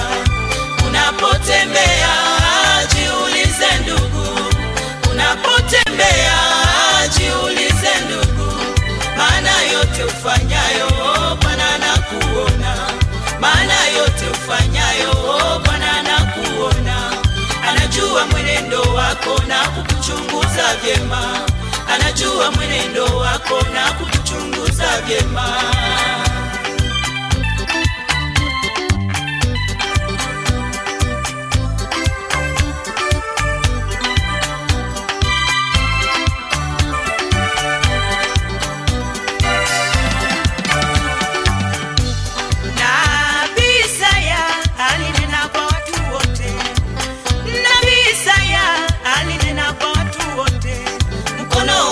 Si mfupi kwa kutubariki, lakini dhambi zetu ndizo zinatutenga naye. Mkono wa Bwana si mfupi kwa kutubariki, lakini dhambi zetu ndizo zinatutenga naye. Unapotembea jiulize ndugu, unapotembea jiulize ndugu, maana yote ufanyayo Bwana anakuona, maana yote ufanyayo Bwana anakuona. Anajua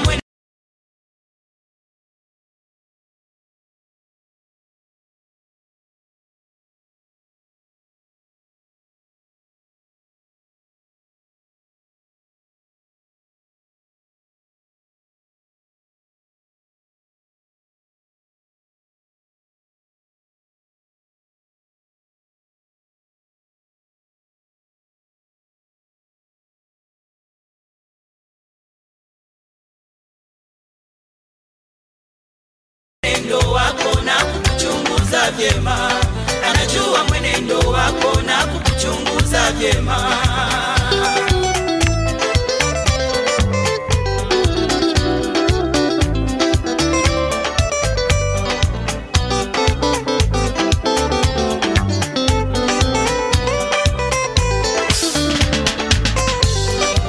Maana sisi sote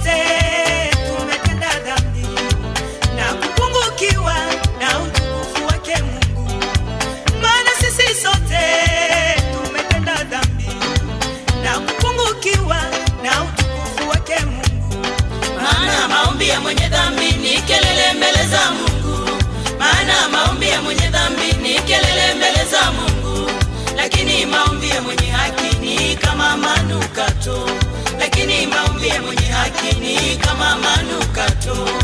Unapotembea jiulize ndugu, unapotembea jiulize ndugu, maana yote ufanyayo Bwana anakuona, maana yote ufanyayo Bwana anakuona. Anajua mwenendo wako na kukuchunguza vyema, anajua mwenendo wako na kukuchunguza vyema.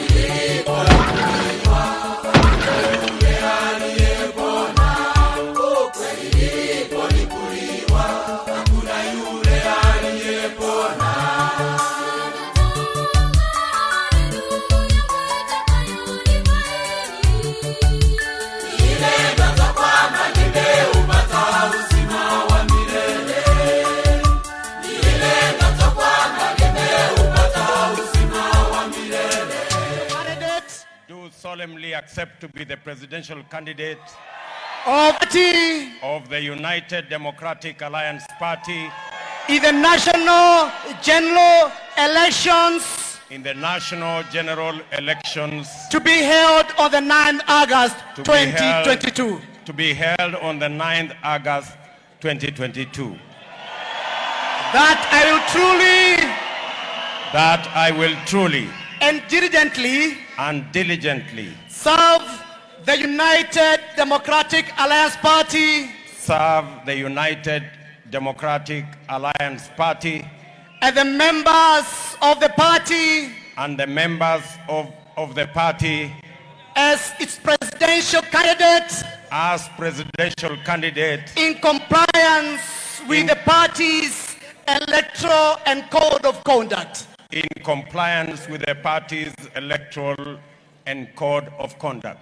And that I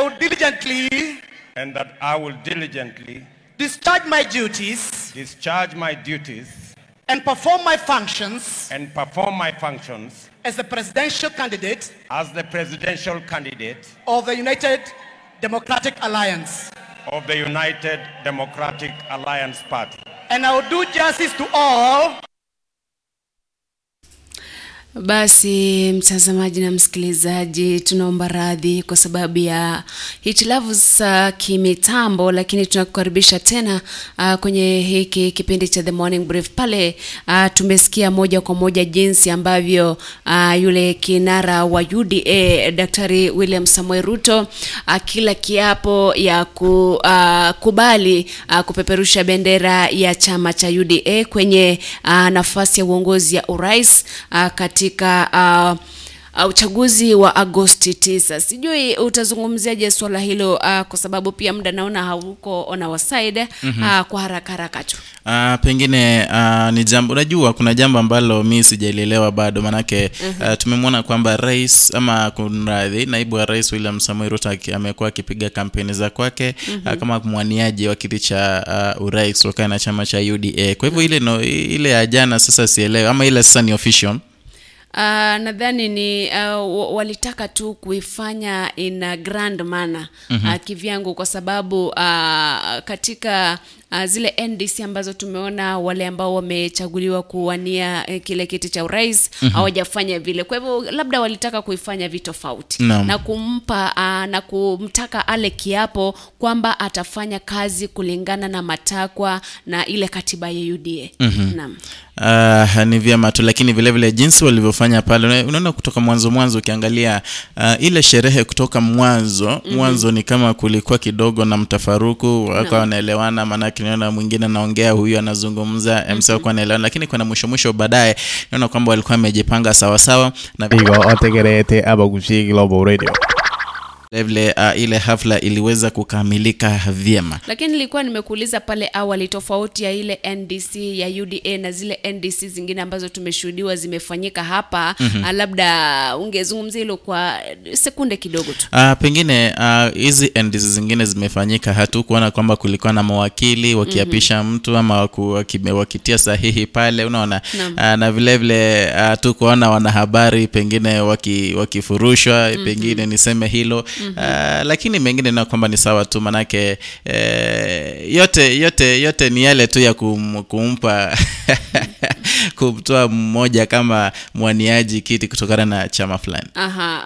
Naibu Rais William Ruto alizungumzia mambo mengi sana, kila ahadi kwa ile speech yake akisema atafanya bacha katika siku za mwanzo pale akipigiwa kura na kwa rais wa 5 wa taifa ama ile taifa la Kenya. Alizungumzia kuhusiana na kuhakikisha kwamba tume tofauti zinajisimamia, kwamba hakuna kuingiliwa na the executive ama serikali. Sijui utazungumziaje swala hilo kabla tujaendelea. Naam, wajua kutokana na mazungumzo ya kwao na vile vile kutokana na kampeni za kwamba ambazo wamekuwa kiziendeleza kama Kenya Kwanza, wamekuwa kizungumza zaidi kuhusiana na tume ya DCI, wamekuwa kizungumzia EACC, wamekuwa kizungumzia KRA, unaona. Anasema kwamba iwapo mtu amejiamulia akisema kwamba ataingia chama cha UDA ama Kenya Kwanza, unapata kwamba ndio hivyo. Wana DCI wameenda pale kumchunguza, wamemshika, ametiwa ndani, jinsi wanavyosema wanasema kwamba huwa wanaekelewa makesi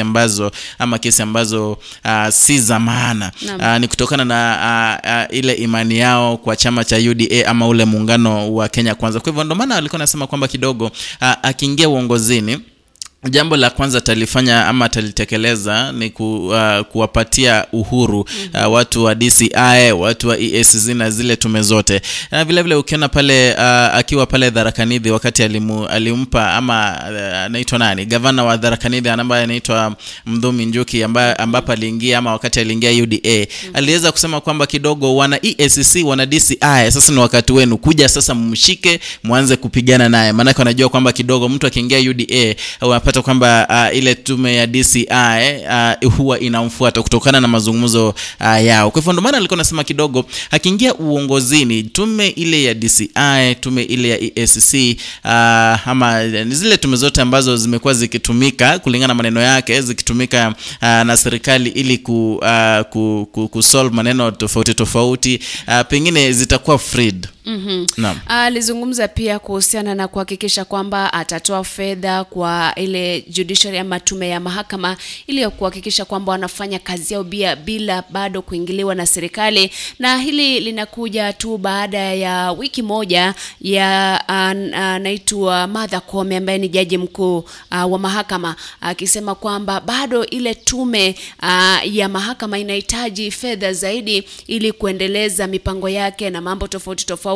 Kuna kesi zimerundikana pale mahakamani. Kwa hivyo ni jambo jingine ambalo lizungumzia pale, akaongeza kwamba huenda pia akajaribu sana kuongeza ama kutransform agriculture, kufanya mageuzi katika sekta ya kilimo. Kwa hivyo ni jambo ambalo ama ni mambo ambayo sana yaliungwa mkono na watu ambao walikuwa wanasikiza, wanatazama, watu ambao walihudhuria ule mkutano. Na vile vile sasa shida ama swali ni je, iwapo atakuwa rais wa 5 atayatimiza? Kwa sababu tukiangalia hapo awali amekuwa naibu rais pamoja na rais Uhuru Muigai Kenyatta, katika zile ahadi ambazo walitoa muhula wa kwanza, muhula wa pili, nyingi hazijatimia. Sasa sijui kama hizi una uhakika zitatendeka iwapo atakuwa rais.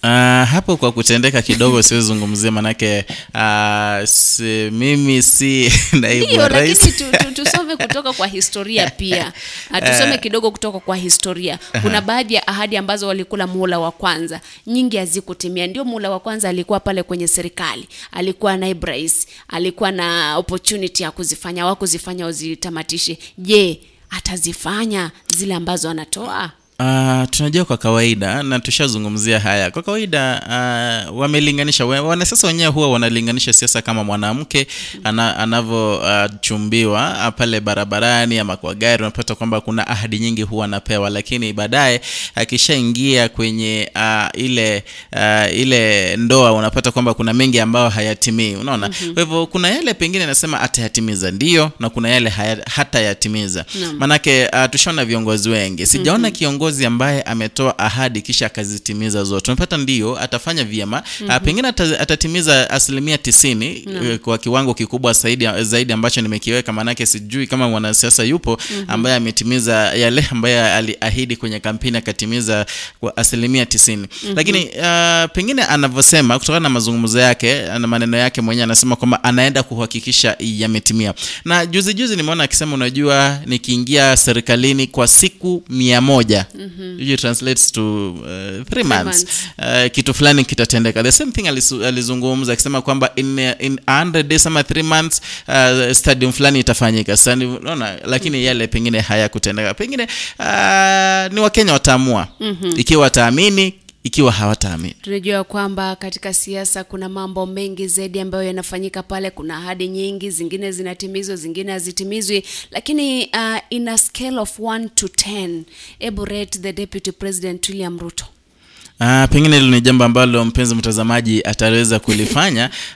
Manake yeye ndiye atapiga kura, ingaje pia mimi nitapiga kura, lakini yeye atatoa, pengine tutarusha mpira huo kwa mtazamaji ili aweze kutuambia yeye ana scale aje. Pengine atatoa opinion poll pale ili aweze kusema kwamba how do they grade niseme ni campaign sama mazungumzo yake na vile vile waseme ikiwa wanaona kwamba yale yataenda kutimia yale ambayo aliweza kuyazungumza pale Kasarani. Kabla tujaelekea mbele, kumekuwa na polls zinatoka hapa na pale, zinasema Azimio wako hapa, Kenya Kwanza wako hapa, Oka wako hapa. Sijui unazungumziaje swala hilo la polls ambazo zinatokezea kila mahali kila kuchao? Sasa unashangaa, what are they pushing?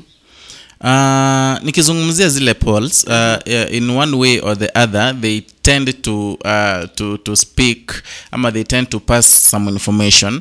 Na kwa upande mwingine naweza sema kwamba zile polls vile vile they don't reveal the exact jua kura ndo zitaamua pale kwenye debe, sio? Hizi polls ndio zinafanyika. Kama poll ambayo ilifanywa hapo jana na Radio Africa ilionyesha kwamba Raila amemtangulia William Ruto kwa 47%, Ruto akiwa 44%, alafu hao wengine pia walijumuishwa pale ambao pengine hatuwezi zungumzia manake sasa hivi tunazungumzia wawili ambao wanakimbizana zaidi katika maeneo mbalimbali kwa kutafuta kura and kwa umaarufu. Kwa hivyo pengine yaweza kuwa ndio ni vyema na si vyema. Na nikuulize vile vile, unajua kwenye hizi polls jinsi zinazofanywa, si watu wote wanashiriki, si Wakenya wote wanashiriki kwenye zile polls, ndio. Kwa hivyo jambo la muhimu zaidi, ingawaje ndio wamesema ndio hivyo. Alafu unakumbuka juzi tu ndio wamesema kwamba Ruto alikuwa mbali sana, alikuwa 68%, huko Raila akiwa 37%, sio? Hiyo tu Radio Africa. Na sasa hivi tumeona kwamba ashamfikia na vile vile ashampita. Kwa hivyo mimi jambo ambalo nitazungumza ndio zinafanyika, na vile vile kampeni zinaendelea, na tunasema kwamba siku 12 ama tuseme saa 12 ni wakati mrefu zaidi ambao unaweza badilisha mkondo wa kisiasa, unaona. Kwa hivyo tusubiri tu tuone itakuwaje. Ingawaje kukujuza mpenzi mtazamaji, sasa hivi kutokana na ule ama zile polls za Radio Africa unapata kwamba ama tuligundua kwamba Raila Odinga amemtangulia naibu wa Rais William Ruto kwa 5% karibu. Naam. Haya basi, shukrani za dhati kwa kutujuza kuhusiana na zile polls. Lakini tukielekea mbele, mengi alizungumza pale kwenye NDC ya UDA, na pale kuna Moses Kuria alizungumza mambo mengi sana kuhusiana na mambo tofauti. Sijui kabla hatujazungumzia lolote tumsikize alivyosema pale ili tuendelee na mengi zaidi. Moses Kuria pengine alizungumza mambo mengi zaidi ambayo kidogo Wakenya wengine walikuwa wanasema anastahili kushikwa, lakini tunasubiri tu. Shaka kwamba wewe ndio utakuwa rais wa 5 wa Jamhuri ya Kenya.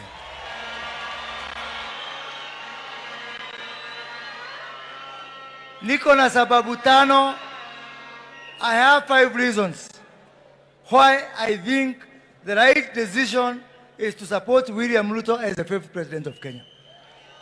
Reason number 1, you might be a good leader, you might be a good politician, you might be a good party leader, but one thing I am sure, you are a good human being.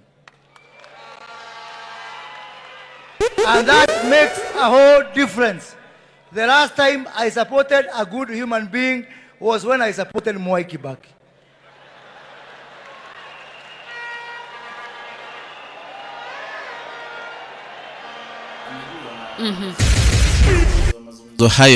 Mazungumzo hayo tu hapa anapozungumza pengine tungeliangazia hiyo statement hiyo ambayo alizungumza. The last time I supported a human being was the former president Mwai Kibaki. Sijui jambo hilo naliona kwamba lina uzito zaidi. Katika uchaguzi uliopita 2013 2017 he supported the current government. Sasa sijui anatuambia ni kipi akilimshurutisha kuunga mkono hii serikali ambayo iko sasa hivi. Kwa sababu akisema wakati ule, kumbuka kwamba kinara ODM Raila Odinga alikuwa akipingana nao sana, alikuwa in the opposition. Akizungumza hili wanazungumza lile kutetea serikali. Sijui anatuambia nini. Unajua tuko na ile kitu tunaita polite insults. Polite abuses, ndio. Manake akizungumza hivyo, ingawaje unajua masi kuna mtu anaweza kuja kuambie wewe ungekuwa na akili ungevaa nguo yenye umevaa, unaona? Yani anakuambia in a good way. The same thing naangalia. Sarcasm. The same thing naangalia ikiwa nasema kwamba the human being a human being mwenye amemsupport ni Mwai Kibaki, na vile vile tunajua kwamba yeye mwenyewe alisema kwamba alimsaidia Uhuru Muigai Kenyatta kutafuta kura hadi kumuibia zingine. Kwa hivyo inaonyesha kwamba pengine is an insult to the president of Kenya. Nadhani kwa kweli kwenye siasa tutashuhudia watu wakisema mambo tofauti ama kinyume na yale wametenda pale awali. Ni kawaida ya binadamu, lakini kusimama pale kwenye lile jukwaa pia na kusema yale, nadhani kwa njia moja ama nyingine ana uhakika wa mambo ambayo anayesema. Lakini je, sisi kama wananchi ambao tuko hapa chini, how do we verify yale mambo ambayo anasema?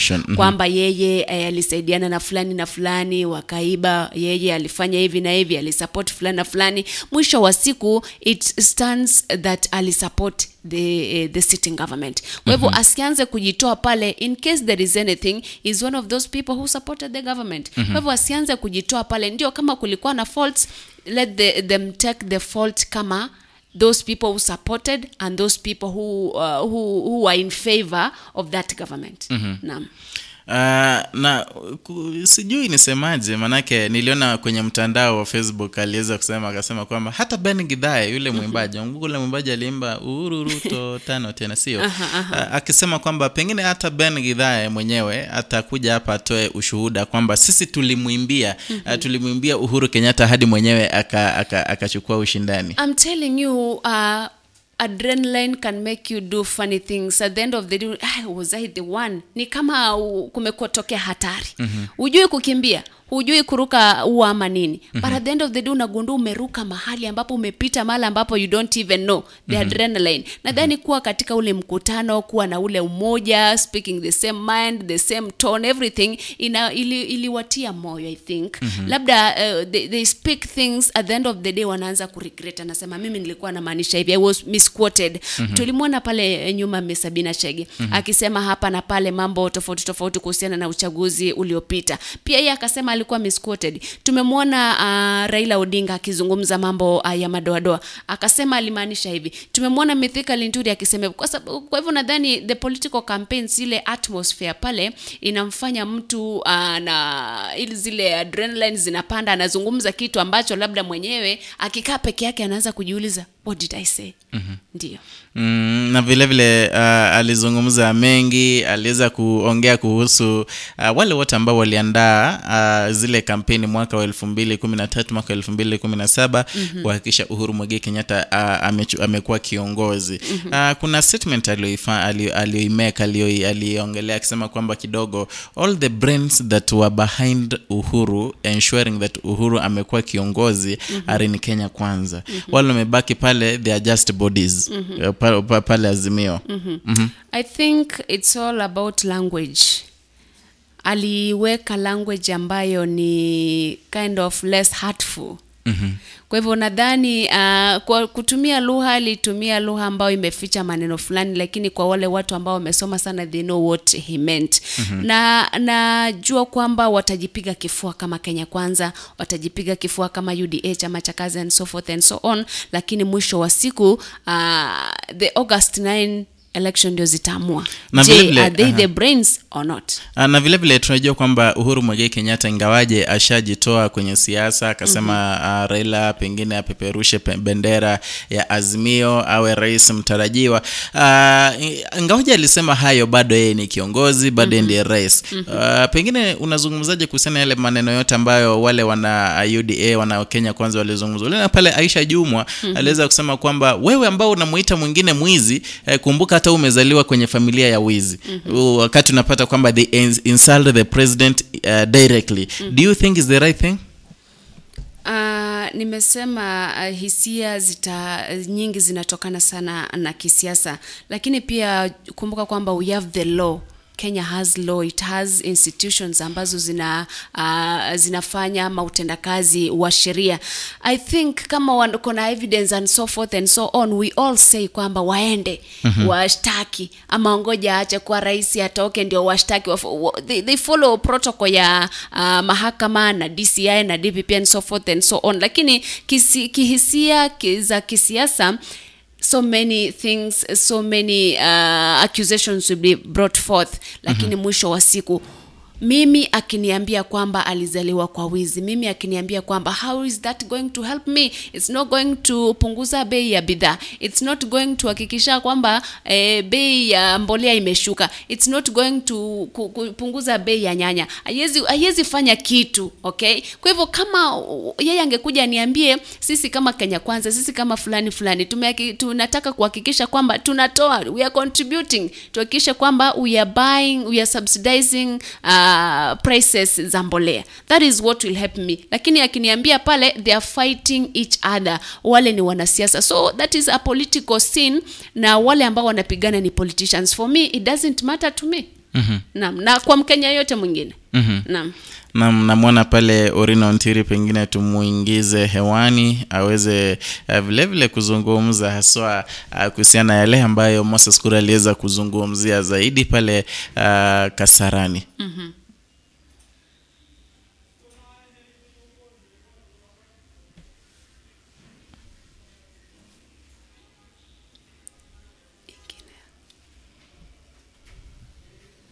Sijui kama naweza tupata. Mimi nawapata, sijui kama nyinyi mnanipata. Naam. Asante sana. Sasa kwa upande wangu sioni kama Moses Kuria hilo tamka ambalo amesema the last time I supported a good human being, sioni kama ni matusi kwa upande wangu. Sababu ndio hii. Unajua kila mtu ako na kitu tunaita perception, jinsi ambavyo anaona mambo. Kuna yule ambaye anaona mtu fulani ni baradhuri, mwingine anaona mtu fulani ni mzuri. Unajua we have different perceptions. Kwa hivyo kama kwa Moses Kuria, yeye anaona kuna wale watu wanaita wazuri, good human beings kwa upande wake, hiyo ni maoni yake. Na kila mtu akona mtu anayezaita a good human being. Kwa hivyo ni maoni yake tu. Lakini yale ambaye anayaongea hapo baadaye labda ndio unaweza kujadili. Lakini kwa maosia yake kwamba the last time I supported a good human being, kwa maoni yake yanaheshimiwa tu kulingana naye. Haimaanishi kwamba vile amesema na sisi tutakubaliana tatu kwa good human being anasema. Kwa sababu unakumbuka kuna wale wengi ambao hawakumpigia kwa sababu hakuwa good human being. Walimpigia kwa sababu walikataa kumpigia kwa sababu walikuwa na mtu wanapigia. Kwa hivyo ni maoni yake tu, na maoni ya kila mmoja yanaheshimiwa. Kwa maoni yangu hilo tamko ni lake, na akona perception yake vile everybody akona perception. Jinsi kuna watu unapenda, kuna wale unawaita majina, mambo kama haya. Na pengine ukizungumzia yale ambayo aliyazungumza baada ya kusema kwamba the last time we supported a good human being was time ya Mwai Kibaki, unaweza jazungumza kuhusiana? Ndio hilo nimesema kwamba ni maoni yake. Kulingana naye a good human being kwa maoni yake ni Kibaki wakati huo. Kibaki ndiye alikuwa kwa maoni yake. Lakini unajua wakati huo vile wakati huo vile mmesema wakati umepita amesupport hii government ambayo sasa inaenda kutoka. Kwa hivyo hiyo ni ile hypocrisy tumekuwa tukizungumzia mpaka sasa. He supported them. Sasa William Ruto was among them when he was supporting them. That is to imply kwamba he is not a good human being either, kwa sababu he supported them. Unaona? Sasa hiyo ndio ile hypocrisy tunasema kwamba you cannot support on one hand unakubali, on the other hand unakataa. Hayo sasa hiyo ndio hypocrisy, na kwa kawaida tumezoea. Na watu vile Masi amesema kwamba yule atakuja aseme kwamba bei ya mafuta, watu wamesoma akili zetu. Watakuja tu waimbe hiyo bei ya mafuta, watakuja waimbe bei ya chakula na kila kitu. Lakini tunajua kwamba yale walinena hawajatimiza. Kwa hivyo tunajua kwamba hata wakinena yeyote ambaye atakuja, tunajua tu itakuwa tu ni mapenzi, ni kwa hiari ili aweze kuyatimiza. Kutimiza ni jambo gumu. Na vile vile aliweza kuzungumzia kwamba yeye pamoja na wengine akiwataja majina, jinsi walivyoshirikiana pengine kuhakikisha kwamba Uhuru amepata zile kura ambazo alizipata, na vile vile wakamsaidia kuiba kura. Kuzungumza na mazungumzo yake tu aliyosema, sijui kama unawezaje kuzungumzia jambo hilo. Sijui kama ungekuwa na hiyo kanda wakati ambapo Sabina Chege alizungumzia maneno hayo. Naibu wa rais alikasirika sana, hata akasema wengine wanakunywa bagi, wengine akamuita majina. Lakini baada ya Moses Kuria kuyatamka yale maneno, sikuona the same treatment kwake. Unaona mambo kama hayo. Wakati ambapo kuna mmoja unakumbuka Livondo, wakati wa Moses Kuria ile prayer meeting, wakati Livondo ameyatamka maneno fulani, Moses Kuria kaja mbele akasema kwamba huyu jamaa mimi I distance myself from these views ya huyu jamaa, akajiweka mbali akasema kwamba huyu jamaa anastahili kushikwa aende ajitetee. Kwa hivyo that is a different treatment kuliko hii ambayo wamefanya siku ya leo. If they were genuine, if they were honest, the way they are dealing with other people, basi matamshi kama yale, they could as well in equal measure, they could condemn them in equal measure, kwa sababu we could as well say yeyote vile IBC summon Sabina Chege. Najua upande mwingine unasema kwamba it should summon Moses Kuria the same way, lakini langu ni kwamba these are dangerous statement wakati kama huu wa kura, na tukianza kupembelezana hivi tusikie maneno kama haya, we see very bad drums beating wakati kama huu, kwa sababu mambo yalianza hivi na yakaenda mrama sana. So ni vibaya sana if people can if the DCI and other organs can tolerate politicians, whichever side they belong to, waanze kusema mambo kama haya. Ni kurejesha kutuambia kwamba unakumbuka IBC waliambiwa fungua server, wakasema wale jamaa wa server wamelala sasa. Hata saizi sijui kama hawajai kuamuka. Sasa mambo kama hayo, sasa watasema kumbe these guys they were right. Sasa they are wacha niseme kwamba they are proving the other side to be right, what they have been crying for. Wakati mwingi wamesema kura zimeibwa, wamesema kwamba kama hazikuibwa fungua server, so they are now vindicating them. And that means kwamba basi hata watu wanaweza sushia uchaguzi waseme sasa huu muhula ambao mmekuwa mkigavana ni muhula wetu, because you have testified mulituibia, now we don't even need to go for elections, give us our term that we won. Unaona, sasa hiyo itakuwa standoff mbaya ambayo italeta mambo mabaya katika Kenya yetu, na hawa jamaa were speaking recklessly. Kusema kweli hawa jamaa wamesoma, wengi wao wamesoma nchi za nje na watoto wao wako nje, nchi za nje. Kukichomeka wako na passports. Hao ni watu ambao any moment wanaweza toweka wajifike mahali pengine, lakini wanapoharibu wakojui kwamba huyu mtu wanaita mama mboga, huyu mtu wanaita mwana boda boda, yeye ana hayo, ataumia. Fahari wawili wanapopigana nyasi umia. Kwa hivyo those are reckless statements from our leaders, and kwa mwananchi kama mimi, by the way niko na kura, I will be voting as usual. I always vote, na I will be voting kama ni uwezo wetu au wajumbe wote ambao wamekuwa bungeni tuwatoe nje wote, tuweke watu wengine wapi. Maoni yangu. Unajua kizungumza kuhusiana na maoneo, nilikuwa nafikiria wakati zile ahadi zilitolewa mwaka 2013-17 na sasa zingine zimetolewa pale, tungekuwa na uwezo wa kumuondoa rais ama naibu rais kutoka kwa kiti chake immediately after those 3 months ama 100 days. Kama ameshindwa atoke, ingekuwa vizuri sana. Lakini swali langu ni kuhusiana na yale ambayo naibu rais William Ruto alizungumzia pale baada ya ile acceptance speech. Akazungumza kuhusiana na mambo tofauti tofauti ambayo atayafanya in the first 100 days iwapo atakuwa rais wa 5 wa taifa la Kenya. Sijui utazungumziaje baadhi ya yale mambo ambayo alizungumza kuhusiana na kuhakikisha kwamba uhuru, kuna uhuru kwa DCI, kuna uhuru wa mahakama, kuna uhuru wa KRA na mambo kama hayo. Hiyo ni kuchezea mwananchi fikra zake, kwa sababu unajua jamaa wamekuwa serikalini. Na juzi umeona sasa ameachilia kabisa, kaambia Uhuru kwamba umetutesa hii miaka 4.5, umetutesa sana katika serikali yako. So kumaanisha kwamba walikuwa the first time walikuwa pamoja. Hii ya pili amekuwa akisema tuko pamoja, mimi na rafiki yangu, mambo ni muro kabisa, tunaelewana, hakuna hatujakosana kitu. Lakini siku 2-3 zimepita, jamaa anageuka anasema completely opposite kwa yale ambayo amekuwa akiyazungumzia. Kwa hivyo mimi ningesema kwamba alisema walikuwa pamoja na mambo ambayo walikuwa wanafanya pamoja. Watu wametuangusha pamoja. Kwa hivyo if for the first case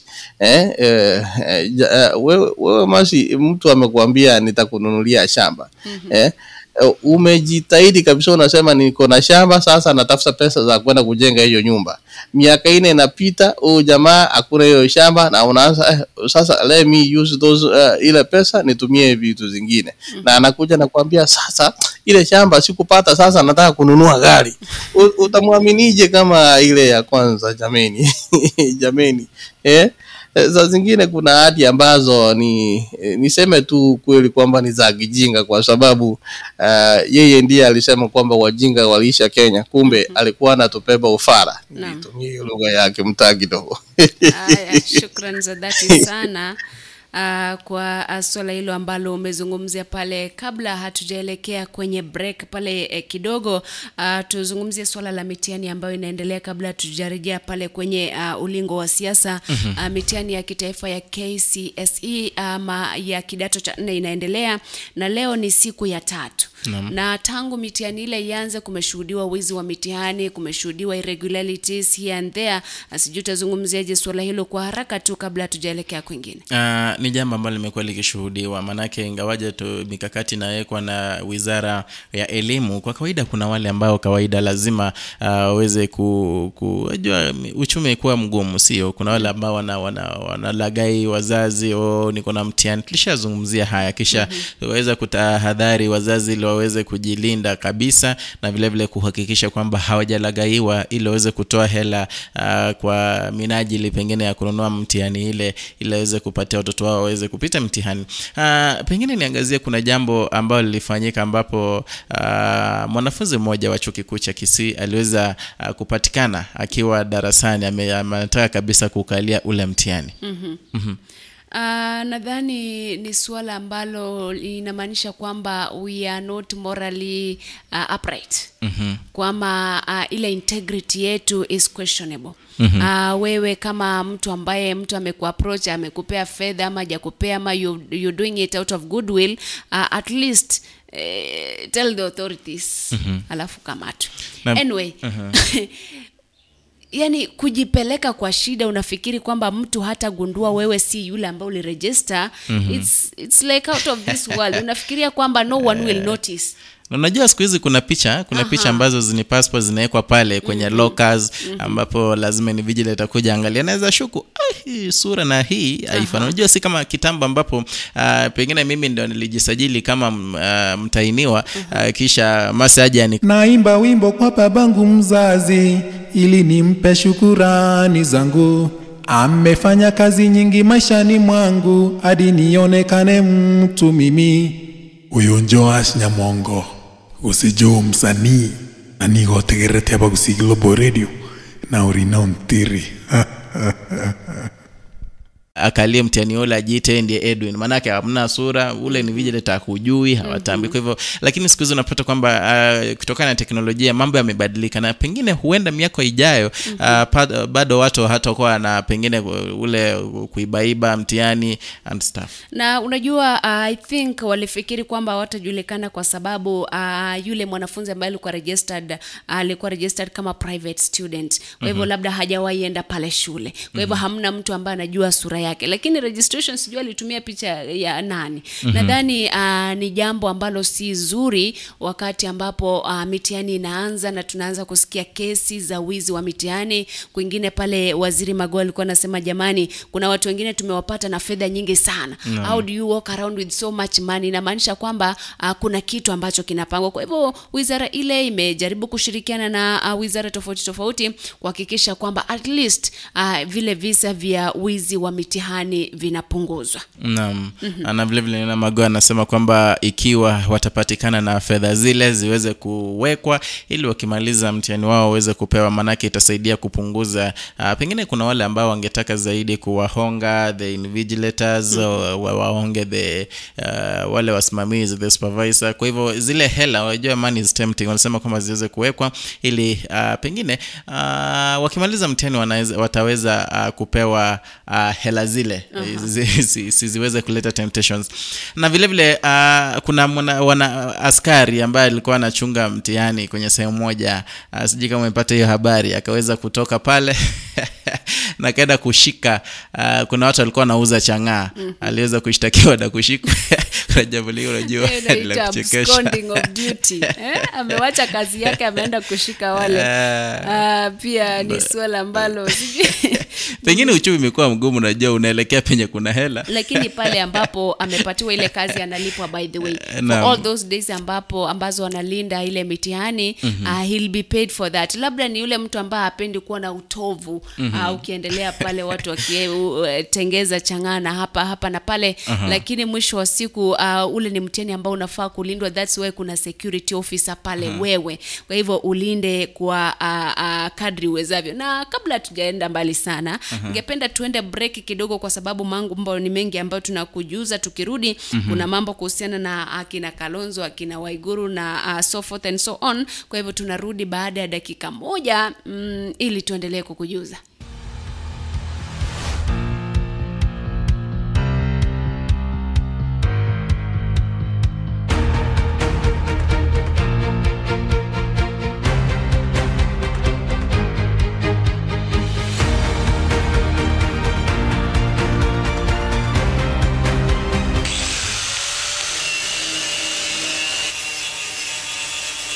Je, unahitaji kukarabati gari lako kwa njia yoyote ile? Usitie hofu. Dhibiti hali ya gari lako sasa. Ramizworks inakupa huduma bora zaidi. Hapa wanakupa huduma zote za gereji kwa magari ya kila aina. Ramizworks tuna deal na panel beating, spray painting. Ukiwa na kazi yako, leta mali hapa, tunakufanyia kazi safi sana. Ramizworks inapatikana mjini Kisii daraja 2 kwenye barabara kuu ya Kisii Kisumu. Imekabiliana na Delta Filling Station. Tunashughulika na magari za accident. Gari imeharibika msuni inaletwa. Tunaomba watu wote walete magari zao hapa. Welcome Kisii. Kwa maelezo zaidi kuhusu huduma zetu, piga simu nambari 0728888603 au 0790178686. Ramizworks, huduma bora kwa bei nafuu. Ningependa kuwatangazia hivi. Mheshimiwa Rais mtarajiwa wa 5 Dr. William Samoei Ruto ashafika. Yuko hapa chini kwa holding room. Na nitawatangazia hivi. Of course wakati atafika tutapiga shangwe na nderemo tumkaribishe. Na watu wa media, wale ambao tuko nao hapa, all the media houses, tafadhali tutawakubalisha mkae hapa. You cover when His Excellency ameingia. Tukishamaliza maombi, nitaomba tafadhali mtupatie nafasi kidogo tu tufanye mambo private ya delegates. Alafu tukishamaliza, we will allow you back in the auditorium. Ni jambo ambalo limeibua hisia tofauti tofauti hasa kutoka kwa wanahabari na vyombo vya habari tofauti tofauti, wakijiuliza kwa nini wakaambiwa wakaagizwa waondoke pale. Wengi wamejitokeza wakisema kwamba kuna wakati mwingine ukiambiwa we are dealing with private issues lazima ujiondoe pale. Labda kulikuwa na mambo ambayo wako wamekubaliana, they needed to come to an agreement, tujiondoe. Wengine wamejitokeza wakisema kwamba that was kwa nini basi waliita media. Na the Kenya Union of Journalists wamejitokeza na kuandika statement kuhusiana na jambo hilo ambalo they have actually condemned what happened, na kusema kwamba the media it's against the freedom of media, kwamba wananchi wanafaa kutaarifiwa kuhusiana na mambo tofauti tofauti. Na kulingana na Kenya Union of Journalists wanasema kwamba Nation Media Group pekee yake ndio ilikubaliwa ibaki pale kuendelea kukava ile event. Kwa hivyo kumaanisha kwamba kuna utofauti ama bias wakati ambapo tunashughulikia mambo ya siasa hapa na pale katika kampeni tofauti tofauti. Sijui kama utazungumziaje swala hilo. Nilikuwa na mtazamo tofauti kidogo, manake wajua ilikuwa ni delegates ambao walikuwa na hata MC alisema kwamba it was a private matter, sio ambayo pengine hawakutaka itoke kwa media. And at the same time pengine nitazungumzia niseme kwamba the media vile vile inachangia zaidi kwenye siasa, pengine siasa za ubaguzi, siasa za ukabila, unaona. Kwa hivyo sijui tuanze ku streamline kwanza the media itoke kwa politics kabisa, you know, and which is so difficult. Unapata pengine kuna wanasiasa ambao wako na shares in the media houses, unaona. Kwa hivyo kupana mdogo inakuwa ni vigumu. Kwa hivyo pengine jambo hilo nitaliangazia kwa njia mbili. Kwanza kupanonga naona kwamba ilikuwa ni delegates wa UDA ambao walikuwa na maneno yao wenyewe, pengine hawako yazungumzia, walikuwa na tatua pale. Kwa hivyo maneno yale yenyewe ilikuwa pengine ni vyema kwao yasitoke nje kwa media, unaona. Vile vile kwa upande mwingine nitazungumzia ile kubagua, ambapo unapata kuna baadhi ya wanahabari waliweza kukubaliwa kuingia pale, kuna baadhi ambao wale hawakupewa uhuru wa kuingia pale, unaona. Kwa hivyo hapo kidogo ndo nasema kwamba ubaguzi huu kidogo haustahili, unaona. Ikiwa walikuwa wanaambia wote wakae nje, basi watu wangekaa nje, lakini si kubagua wengine na wachache waweze kuingia. Na vile vile kuna jambo ambalo bado linaendelea.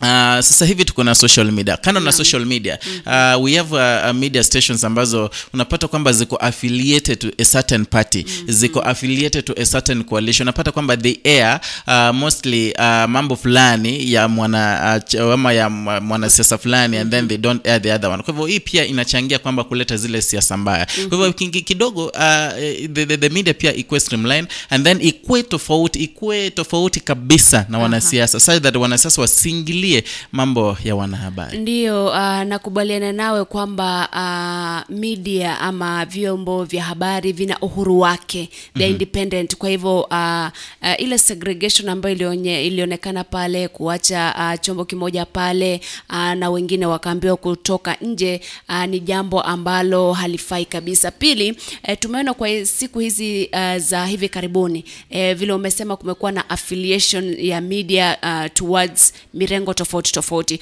Kwa hivyo ni jambo jingine ambalo linaingiliana sana na uhuru wa vyombo vya habari. Unapata kwamba wengine wamekuwa funded wakaenda trip, wengine kuna shareholders, kuna ETs and so forth and so on. Kwa hivyo unapata kwamba wale wanahabari they will want to please that shareholder or yule mtu ambaye amewafund, ambaye anafanya hivi na hivi, ili kuhakikisha kwamba at least that media station still stands. Kwa hivyo ni jambo ambalo ni la kusikitisha sana, na iwapo kuna mikutano tofauti ambayo itaendelea kufanywa, NDCs za vyama tofauti zitafanywa, let them hakikisha kwamba kama wanatoa media yote vile umesema, kila mtu atoke ndani.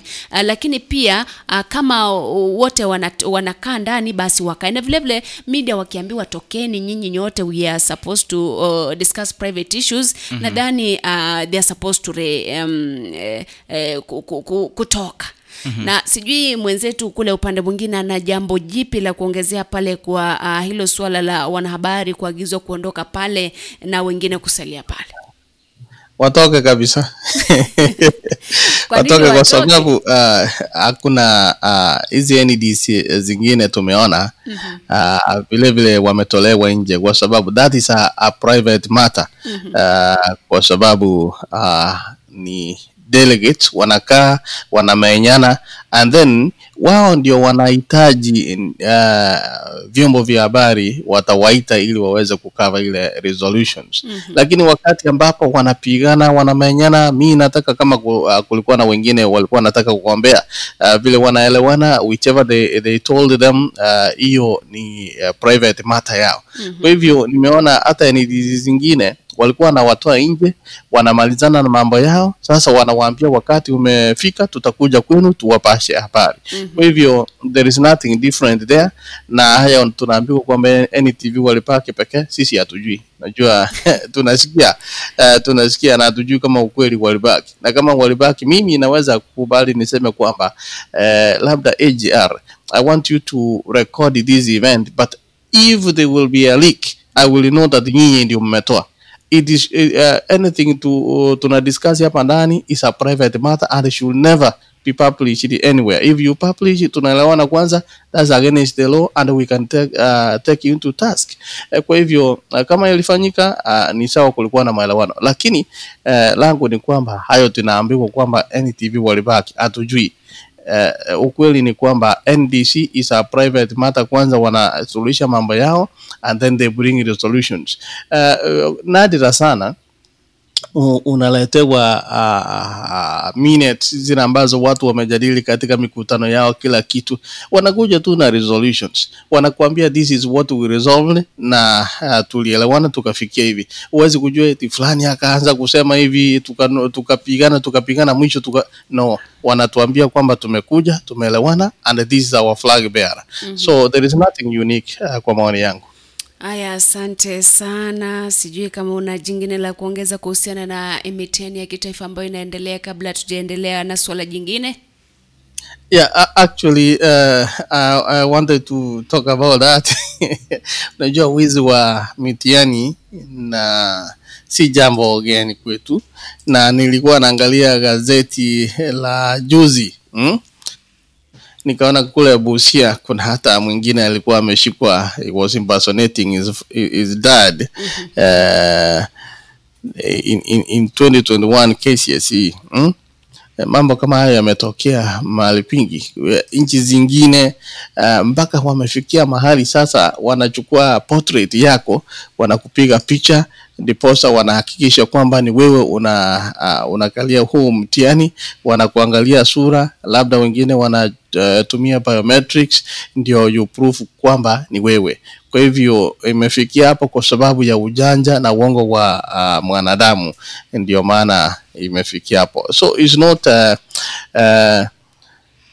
not something tunaweza kusema kwamba ni geni.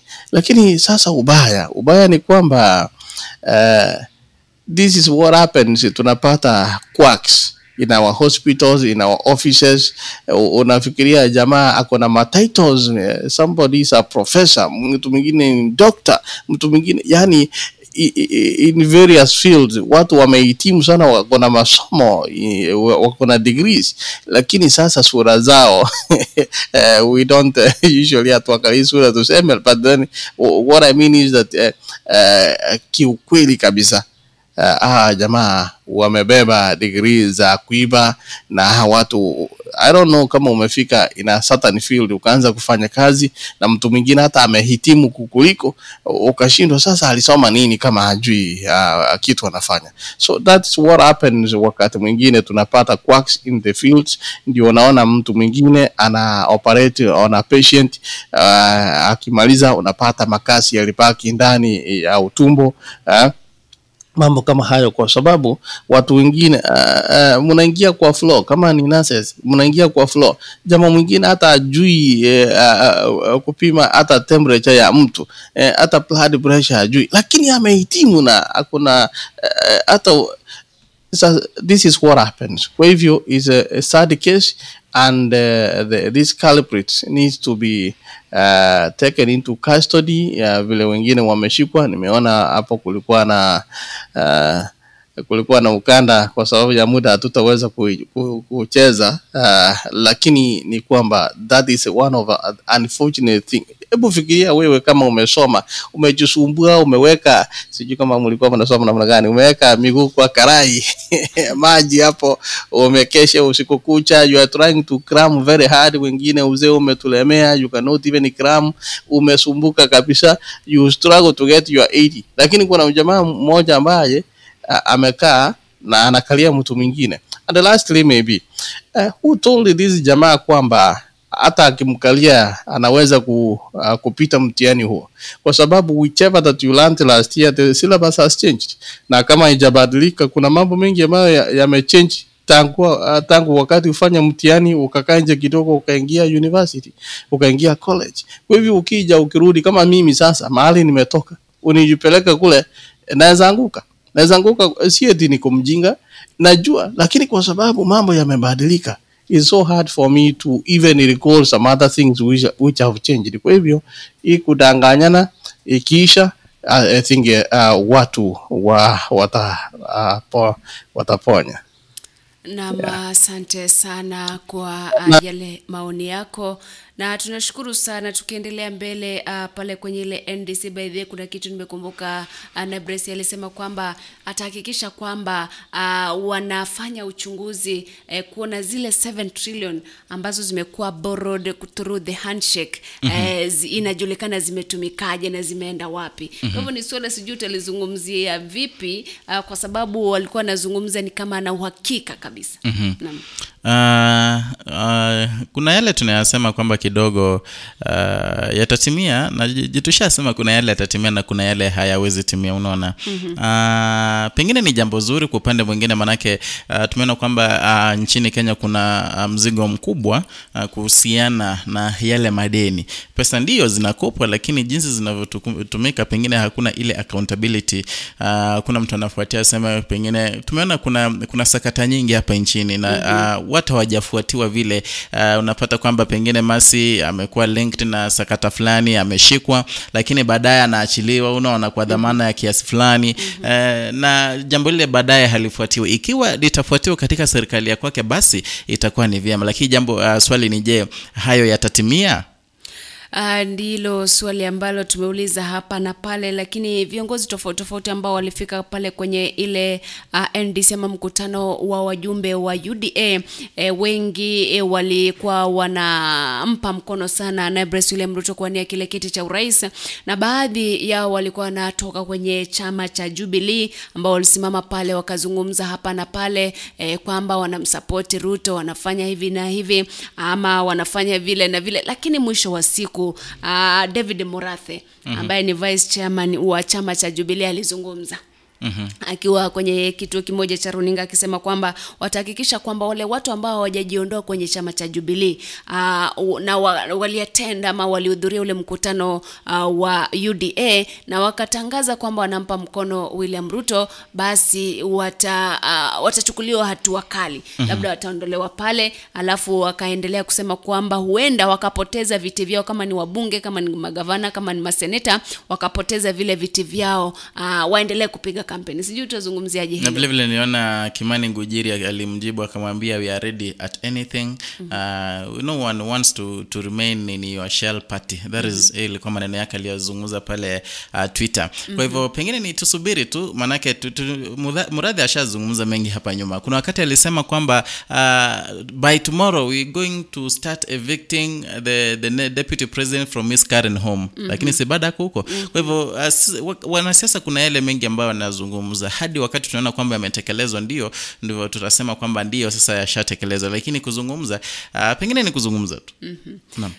Kwa hivyo ni mambo mengi ambayo yalizungumzwa pale. Si kuzungumza, tunajua kwamba they will crack the whip against wale ambao walikuwa pale kwa ule mkutano, na lakini the funny thing is most people ambao walikuwa pale they are outgoing.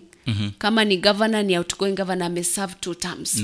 Kama ni senator labda na IMP ama whatever, but ni watu ambao wamekuwa kwa uongozi. Those have nothing to lose, I think. Kwa sababu ukiangalia kama governor Patrick Haemba wa Trans Nzoia, hii ni term yake ya pili, ni ya mwisho. amejiunga pale, alikuwa Jubilee. So nadhani hamna kitu cha kuongeza, ama labda kampeni alete ile Trans Nzoia County hapa ndani. Na sijui kama atawania useneta ama nini, lakini at the end of the day najua kwamba wale watu ambao walikuja pale, most of them are outgoing. Kama ni governors, they are outgoing unless they are looking for other elective positions. Kwa hivyo kivyangu sheria pia iko na mkondo wake, sheria ya vyama iko. Kwa hivyo according to how wana interpret hizo sheria, they'll deal na hizo loopholes kwa vyama vyao.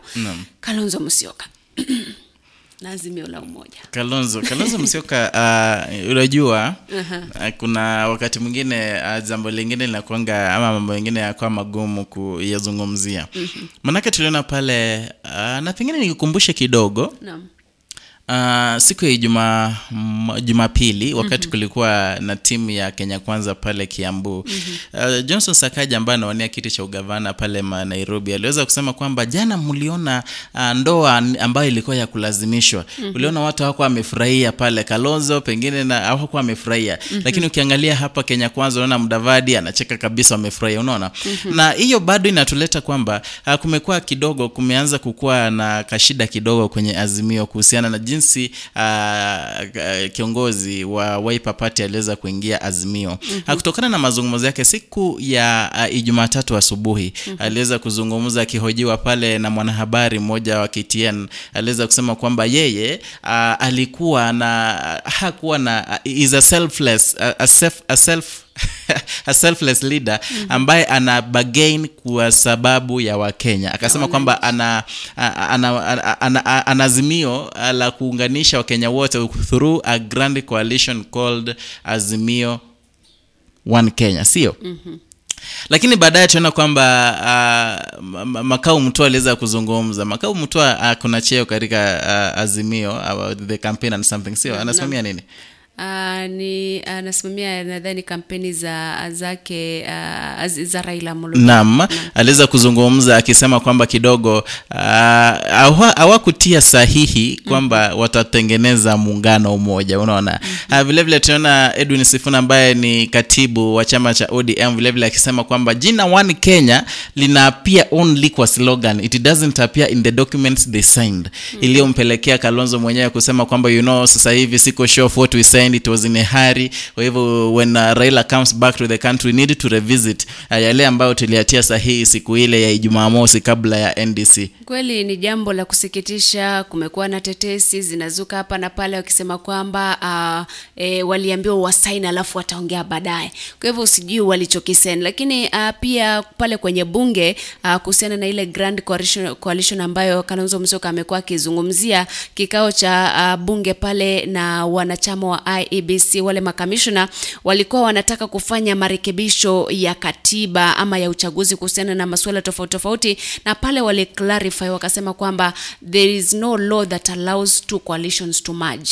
So unless they are political parties zimaji sawa. Another one, there is no law that allows a political party to be a member to two coalitions. So inatoa baadhi ya vyama ndani ya One Kenya Alliance. Basi kama kama Wiper Party kilingia Azimio sawa, kama KANU kilingia Azimio sawa, lakini inamaanisha kwamba muungano wa One Kenya Alliance lazima uvunjwe, usambaratishwe ili zikue independent parties ambazo zinaingia kwa one coalition. Kwa hivyo ni jambo ambalo pia linaendelea kuibua hisia hapa na pale, ukizungumzia Kalonzo Musyoka pale na kule kuseni mambo ambayo anasema yeye hayatambui. Naam. Na tuelekea kwingine kuhusiana na swala hilo la sheria ya uchaguzi. Naam. Jana pale walikuwa wanapendekeza kwamba they reduce the number of days za kupeleka majina ama nomination from 100 days to 90 days. Kumaanisha kwamba kivyao kama mtu alimeshindwa nomination, unajua kama ODM kuna nominee wa governor watano. Mmoja anachukuliwa, wengine there has been kwamba wanatoka wanaingia independent. Kwa hivyo inamaanisha kwamba watakuwa nafungiwa wala independent. Kama wewe ni member wa ODM na umeshindwa, basi kaa hapo mpaka next general election. Na sijui kama swala hili litaungwa mkono pale bungeni ama vipi, lakini jambo la kusubiri na kuangalia. Kwa kawaida pengine mimi nitatabiri kwamba aliwezi pitishwa. Najua ni jambo ambalo kila mtu amekuwa akizungumzia. Chama cha ODM kimeshuhudia primary zake za mia kama za uchaguzi ambazo zimepita. Unagundua kwamba wanasema kwamba hazikuwa za haki. So wale the contenders wanasema kwamba no, I was kicked out na mimi ndio nilikuwa mshindani, unaona. Sasa hivi tumeona pia UDA it's going to face the same haswa kama eneo la Kiambu, county ya Kiambu. Sasa hivi kuna wengi ambao wanawania kutoka kwa chama cha UDA, na sijui how it will happen. Sijui hizo nominations zitakuwaje. Na sehemu tofauti. Nina pale kuna watu ama viongozi kutoka eneo la Kiambu walisema kwamba tafadhali, if UDA will conduct a fair and free elections, fine. If it doesn't, then we are out. Basi inamaanisha they have to stick to what they promise. Kama they want to conduct free and fair nomination, sawa. Isipokuwa I think now that will if that law passes, kwamba the number of days after for nominations ikuwe 90 kama zile siku za independent candidates kusubmit their names, basi watu wengi watafungiwa nje. Na there is no way they can move to another party or be independent candidates, which means kama anataka kuwa independent aanze sahi in case that law passes. And you know, at some point itasaidia, manake itasaidia ile movement from one party to another, you know. Unapata kwamba pengine tulikuwa na maso tunawania kiri fulani, mmoja amekuwa mshindi, mwingine anaamua kuwa independent. Anaona ule alikuwa favored, unaona. So yanaanza kumpiga vita, unaona. So it's because ya hiyo kutokuwa na free fair nominations. But uchaguzi ni uchaguzi, ni wachache ambao kubali uchaguzi. Kukikuwa na free and fair nominations, kila mtu kubali kwamba fulani ndio amekuwa nominated awanie kiti fulani, apeperusha hii bendera, then I don't think kutakuwa na ile movement sana. But at the end of the day inategemea hao kwanza wanaelewanaje, because there might be 5 candidates, they might decide 20 nomination, wacha tu let's hand pick one, wa pick, wacha tuone nani ambaye akona opportunity ama nguvu zaidi ambaye anaweza shinda, wachague. Ama between these 5 people they discuss among themselves, they choose one before waende nomination, because they can do that, they are allowed kulingana na sheria za vyama vyao tofauti. Kwa hivyo before wafike nomination, I think they might have exhausted everything hapa kwa table before waende nomination. Sasa pale ndio kutakuwa na shida. And the end of the day IBC ilisema inataka kuleta nidhamu kwa vyama. Hii kumove in and out vile umesema si jambo zuri. Naam. Pengine tusubiri tuone kutendaje pale bungeni. Sekunde moja pale kwenye break kidogo, tunarudi tumalizie kipindi cha The Morning Brief. Kumbuka kwamba hii ni Abagusi Global Radio. Unaweza ukapata application yetu pale Google Store ili uendelee kutusikiza masaa 24 siku 7 kwa wiki. Kumbuka pia vile YouTube channel tuko live kwa sasa hivi, subscribe, pia weka the notification bell on ili wakati ambapo kuna kipindi kinaendelea kwa njia ya mbashara unataarifiwa.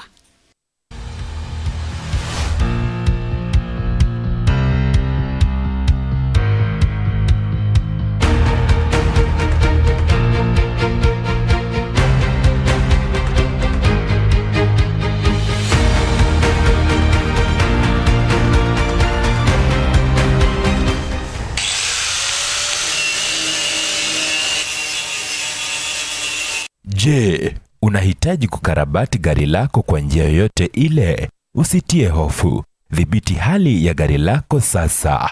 Ramizworks inakupa huduma bora zaidi. Hapa wanakupa huduma zote za gereji kwa magari ya kila aina. Ramizworks tuna deal na panel beating, spray painting. Ukiwa na kazi yako, leta mali hapa, tunakufanyia kazi safi sana. Ramizworks inapatikana mjini Kisii daraja 2 kwenye barabara kuu ya Kisii Kisumu. Imekabiliana na Delta Filling Station. Tunashughulika na magari za accident. Gari imeharibika msuni inaletwa. Tunaomba watu wote walete magari zao hapa. Welcome Kisii. Kwa maelezo zaidi kuhusu huduma zetu, piga simu nambari 0728888603 au 0790178686.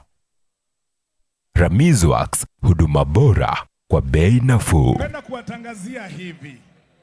Nigotegerete Abagusi Global Radio. Ekinakio ekehumbo. Kama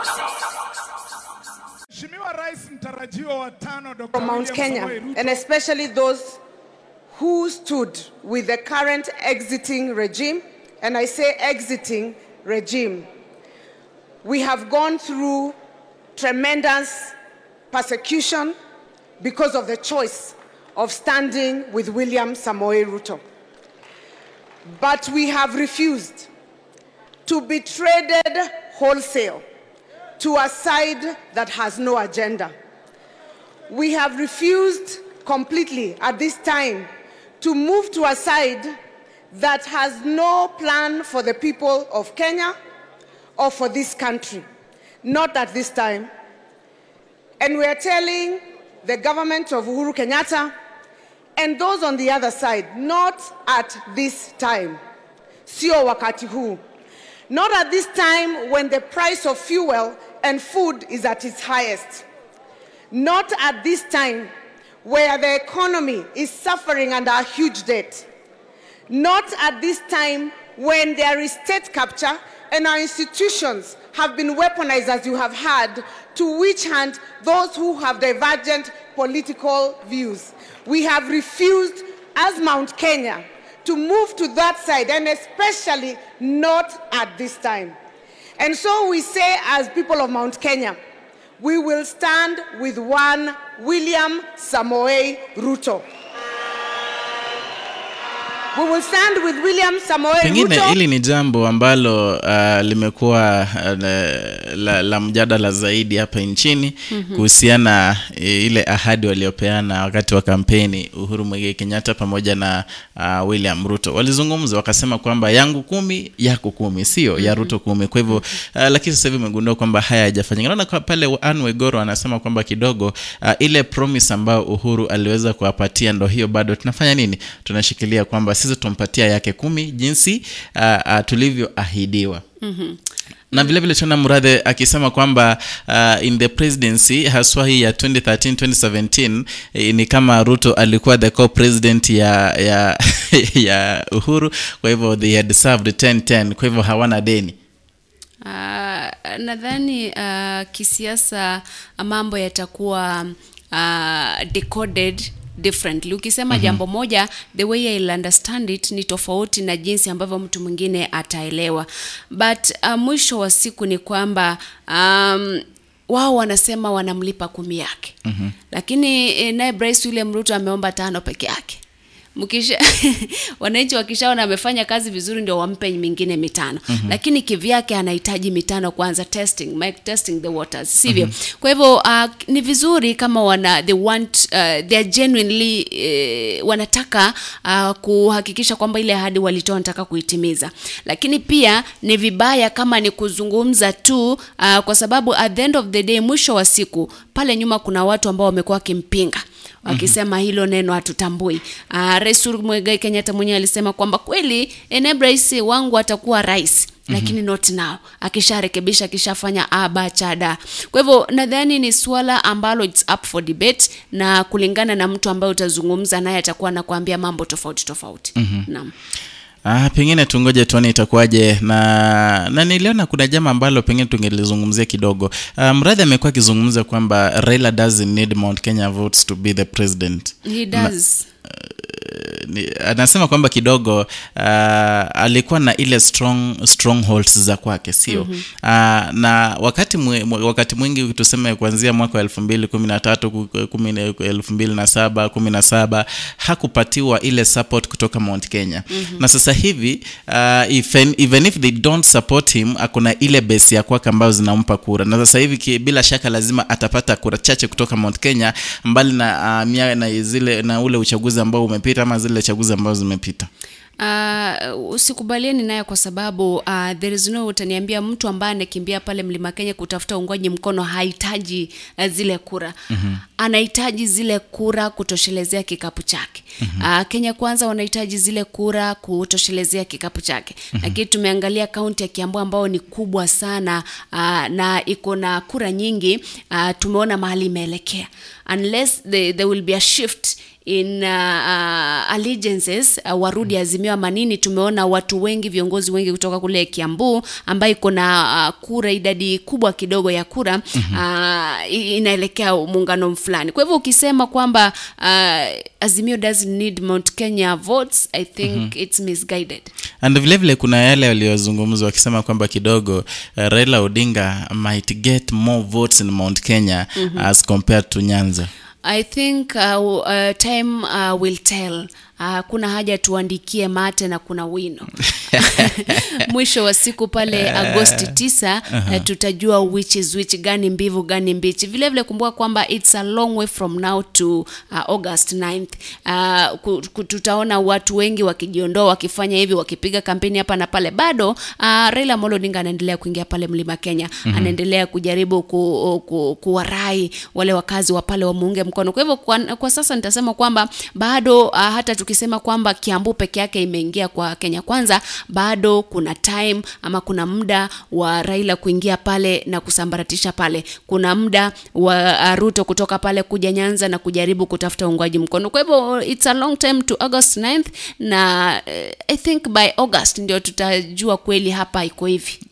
Hata si August tu, baada ya uchaguzi tukiangalia matokeo ndo tutajua, manake nasema even 1 hour is enough kubadilisha mkondo wa kisiasa. Naam, kuna swala la Gideon Moi ambalo ungependa wajuze wa Gideon Moi vile vile ambaye ni seneta wa Baringo amesema kwamba kidogo hawezi kuwania kiti cha useneta pale Baringo. Na sasa hivi anasema kwamba yeye pengine azimio la kwake, anasema kidogo hata kumpa mkono Raila Odinga na kuhakikisha kwamba yupo serikalini. Vile vile aliwarai watu ama jamii ya Wakalenjin ili waweze kuwa kwenye ili wasiweze kuwa kwenye opposition. Anaona kwamba wanasema kidogo Ruto na Kenya Kwanza yake kidogo ni kama inaenda kuwa kwenye opposition. Naam. Nadhani ukizungumzia kwamba hawani kiti cha useneta. Swali langu ni je, angeshinda? Angewania? Sina uhakika, manake niliona wakati ule akifanya rallies za kwake hakuwa anapata watu wengi sana. Unajua ikiwa unakubalika kwenu ukisimama pale barabarani, unapata kwamba kuna watu wengi wanakuja kushabikia, sio? Ni kama uliona some of the photos za Isaac Mwaura akipiga kampeni zake pale Ruiru, akiwa na magari za kwake, ndio ziko branded UDA, anasimama juu ya gari kuwevia watu, lakini kila mtu ako kazi yake, hakuna mtu anampa ile attention. Kwa hivyo that one also speaks volume. Nadhani Baringo Senator Gideon Moi kwanza kabisa amekuwa in a place, a space, wakati ambapo angehakikisha kwamba usalama pale Baringo at least anashikana na watu tofauti tofauti na wizara tofauti tofauti kuhakikisha kwamba usalama pale Baringo upo, kwa sababu tumeshuhudia utovu wa usalama pale kwa muda mrefu. Wizi wa mifugo, watu wanauawa pale, mashule tofauti tofauti kumekuwa na watu wanavamiwa. Kwa hivyo nadhani for you to be a leader ambao unawajali watu wako, jinsi ambavyo Videla anasema wacha kupewa kura unaenda kuishi Somalia. Wacha kupewa kura unaenda kuishi Tanzania, fanyia watu wako kazi. That way hata they can ask you to vie for a third time. Kumbuka kuna mwanasiasa mmoja ambao watu wanasema vie for a third time, I think ni governor, I don't know which governor is this, kwamba wameona kazi amefanya. And if there was a provision kwamba simame kiti kile kwa mara ya 3, they could vote for that person. Kwa hivyo ni pia wakati umechaguliwa kama kiongozi, hakikisha kwamba unafanyia wale ambao walikupatia kazi kazi. Naam, vema zaidi mpenzi mtazamaji, naona kufikia hapo pengine leo tutatamatishia kipindi cha Morning Brief. Pengine nimeshukuru zaidi kwa kuungana pamoja nasi tangia tuanze hadi sasa hivi, hadi hapo kesho nasema inshallah. Naam, kabla sijangatuka hapa ndani mwenzetu kutoka upande mwingine, mambo ya mwisho kabla sijangatuka pia. Asante kwa sababu ya muda, labda sitazungumza mengi, lakini jambo la kwanza ni kwamba Gideon is kazi yake iko huko Nairobi, na yeye kama senator kazi yake ni oversight. Kwa hivyo tusisahau hivyo. Number 2 ni kwamba kuna hiyo skando ya KEMSA, Tungetamatisha kabla nizungumzie kidogo, kwa sababu najua UN sasa inazungumzia mambo makubwa kuhusu hiyo KEMSA. Tukitoka kwa COVID billionaires, sasa wamekuja na madawa mengine hapa. Hata kuna 1.6 I think it was 1.6 something watu walikuwa wanadai yani watu from nowhere 1.66 billion wanadai kutoka KEMSA, fake suppliers. Naona wengine, alafu madawa yanapotea tu, unapata wanauza kwa black market. Mambo kama hayo, the rot imefika mwisho. Na finally nisikia wakisema, kwanza kabla ya hili nisikia wakisema kwamba wataenda hasara sana, kwa sababu kuna ile wakati ambapo Mutahi Kagwe ametangaza kwamba barakoa watu sasa wako free. Wakasema we are going to have a lot of losses kwa sababu hizi vitu tumenunua zitaenda wapi? Kwa hivyo wao raha yao ni kwamba they want to make money. I mean, this pandemic, watu wanateseka, hata wasaidia na hizo barakoa for free. Watu wananunua, saizi hata sasa wanalipa ili kupimwa kama kuna COVID. Mambo kama haya, when the systems fail, saa zingine ni kitu kibaya sana. Tunapofanya uchaguzi mwaka huu, hebu tupige kwa makini na tuangalie, hata kama tunapenda mtu, hata kama ni mtu wa kwetu, tufikirie sana, kwa sababu if we have to change the systems, then we have to do something out of our comfort zone. Saa zingine unatoka nje ya comfort zone yako, ndiposa you get the services that you need. Thank you for tuning to AGR kutoka Dallas Fort Worth. Ni Orina Ontiri. Thank you so much. Asante sana, barikiwa sana. Mimi sijui kama zile box yale makato naona pale KEMSA kama ni barakoa yamebeba ama yamebeba vitu vingine, kwa hivyo mimi sina uhakika. Na vile vile kabla sijangatuka nikujuze kwamba ule mgomo wa wafanyikazi wa matatu na matatu ambao ulikuwa umeratibiwa kufanyika leo uliweza kusitishwa kwa sababu ya serikali na tume tofauti kuacha ile crackdown ya matatus pamoja na bodaboda. Kwa hivyo mgomo huo wa sekta ya uchukuzi na matatu hasa uliweza kusitishwa. Kwa hivyo nashukuru sana, hadi hapo kesho Alhamisi kuanzia saa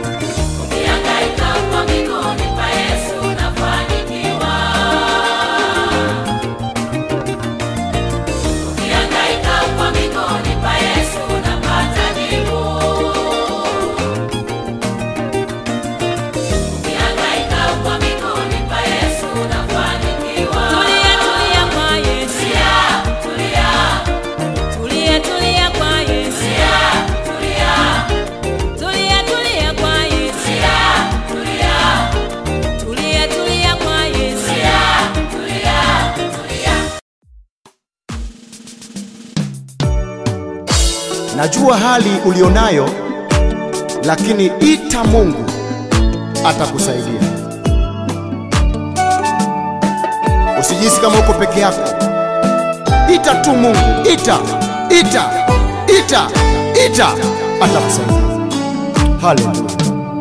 Nimebaki peke yangu, gonjwa hili zito, ndugu wananitazama na kunifanya hawana. Madaktari wameshindwa, njoo Yesu siyeshindwa, njoo Yesu unitoe, gonjwa hili zito, kwa kupigwa kwako Yesu ulisema imekwisha, njoo Yesu unitoe, gonjwa hili zito, Njoo Yesu, we Baba, nateseka, we Baba, njoo Yesu,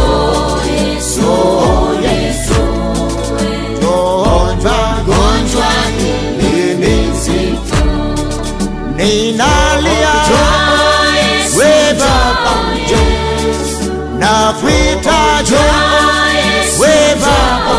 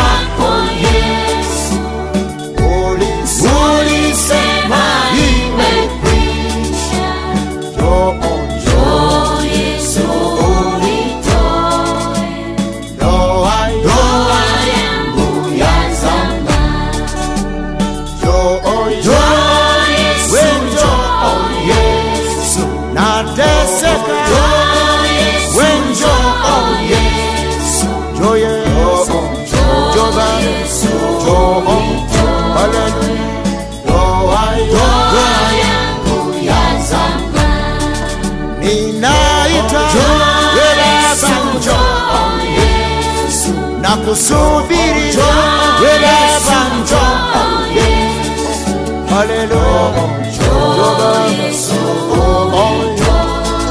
we Baba,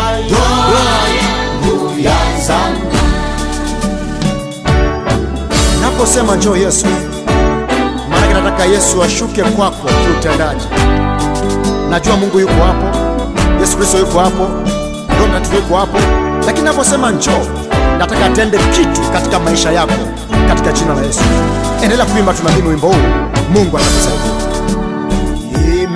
Nimebaki ni mjane, mume wangu hayupo, tangu alipofariki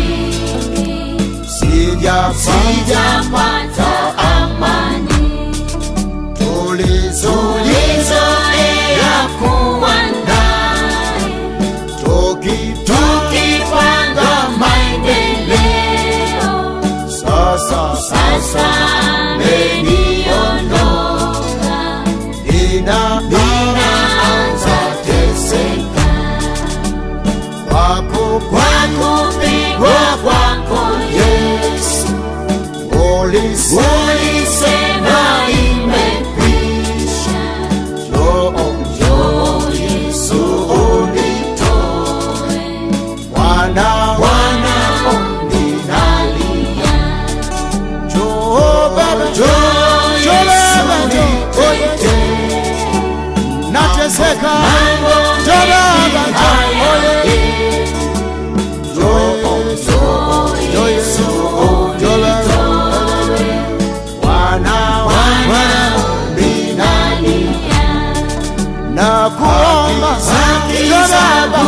Kasongo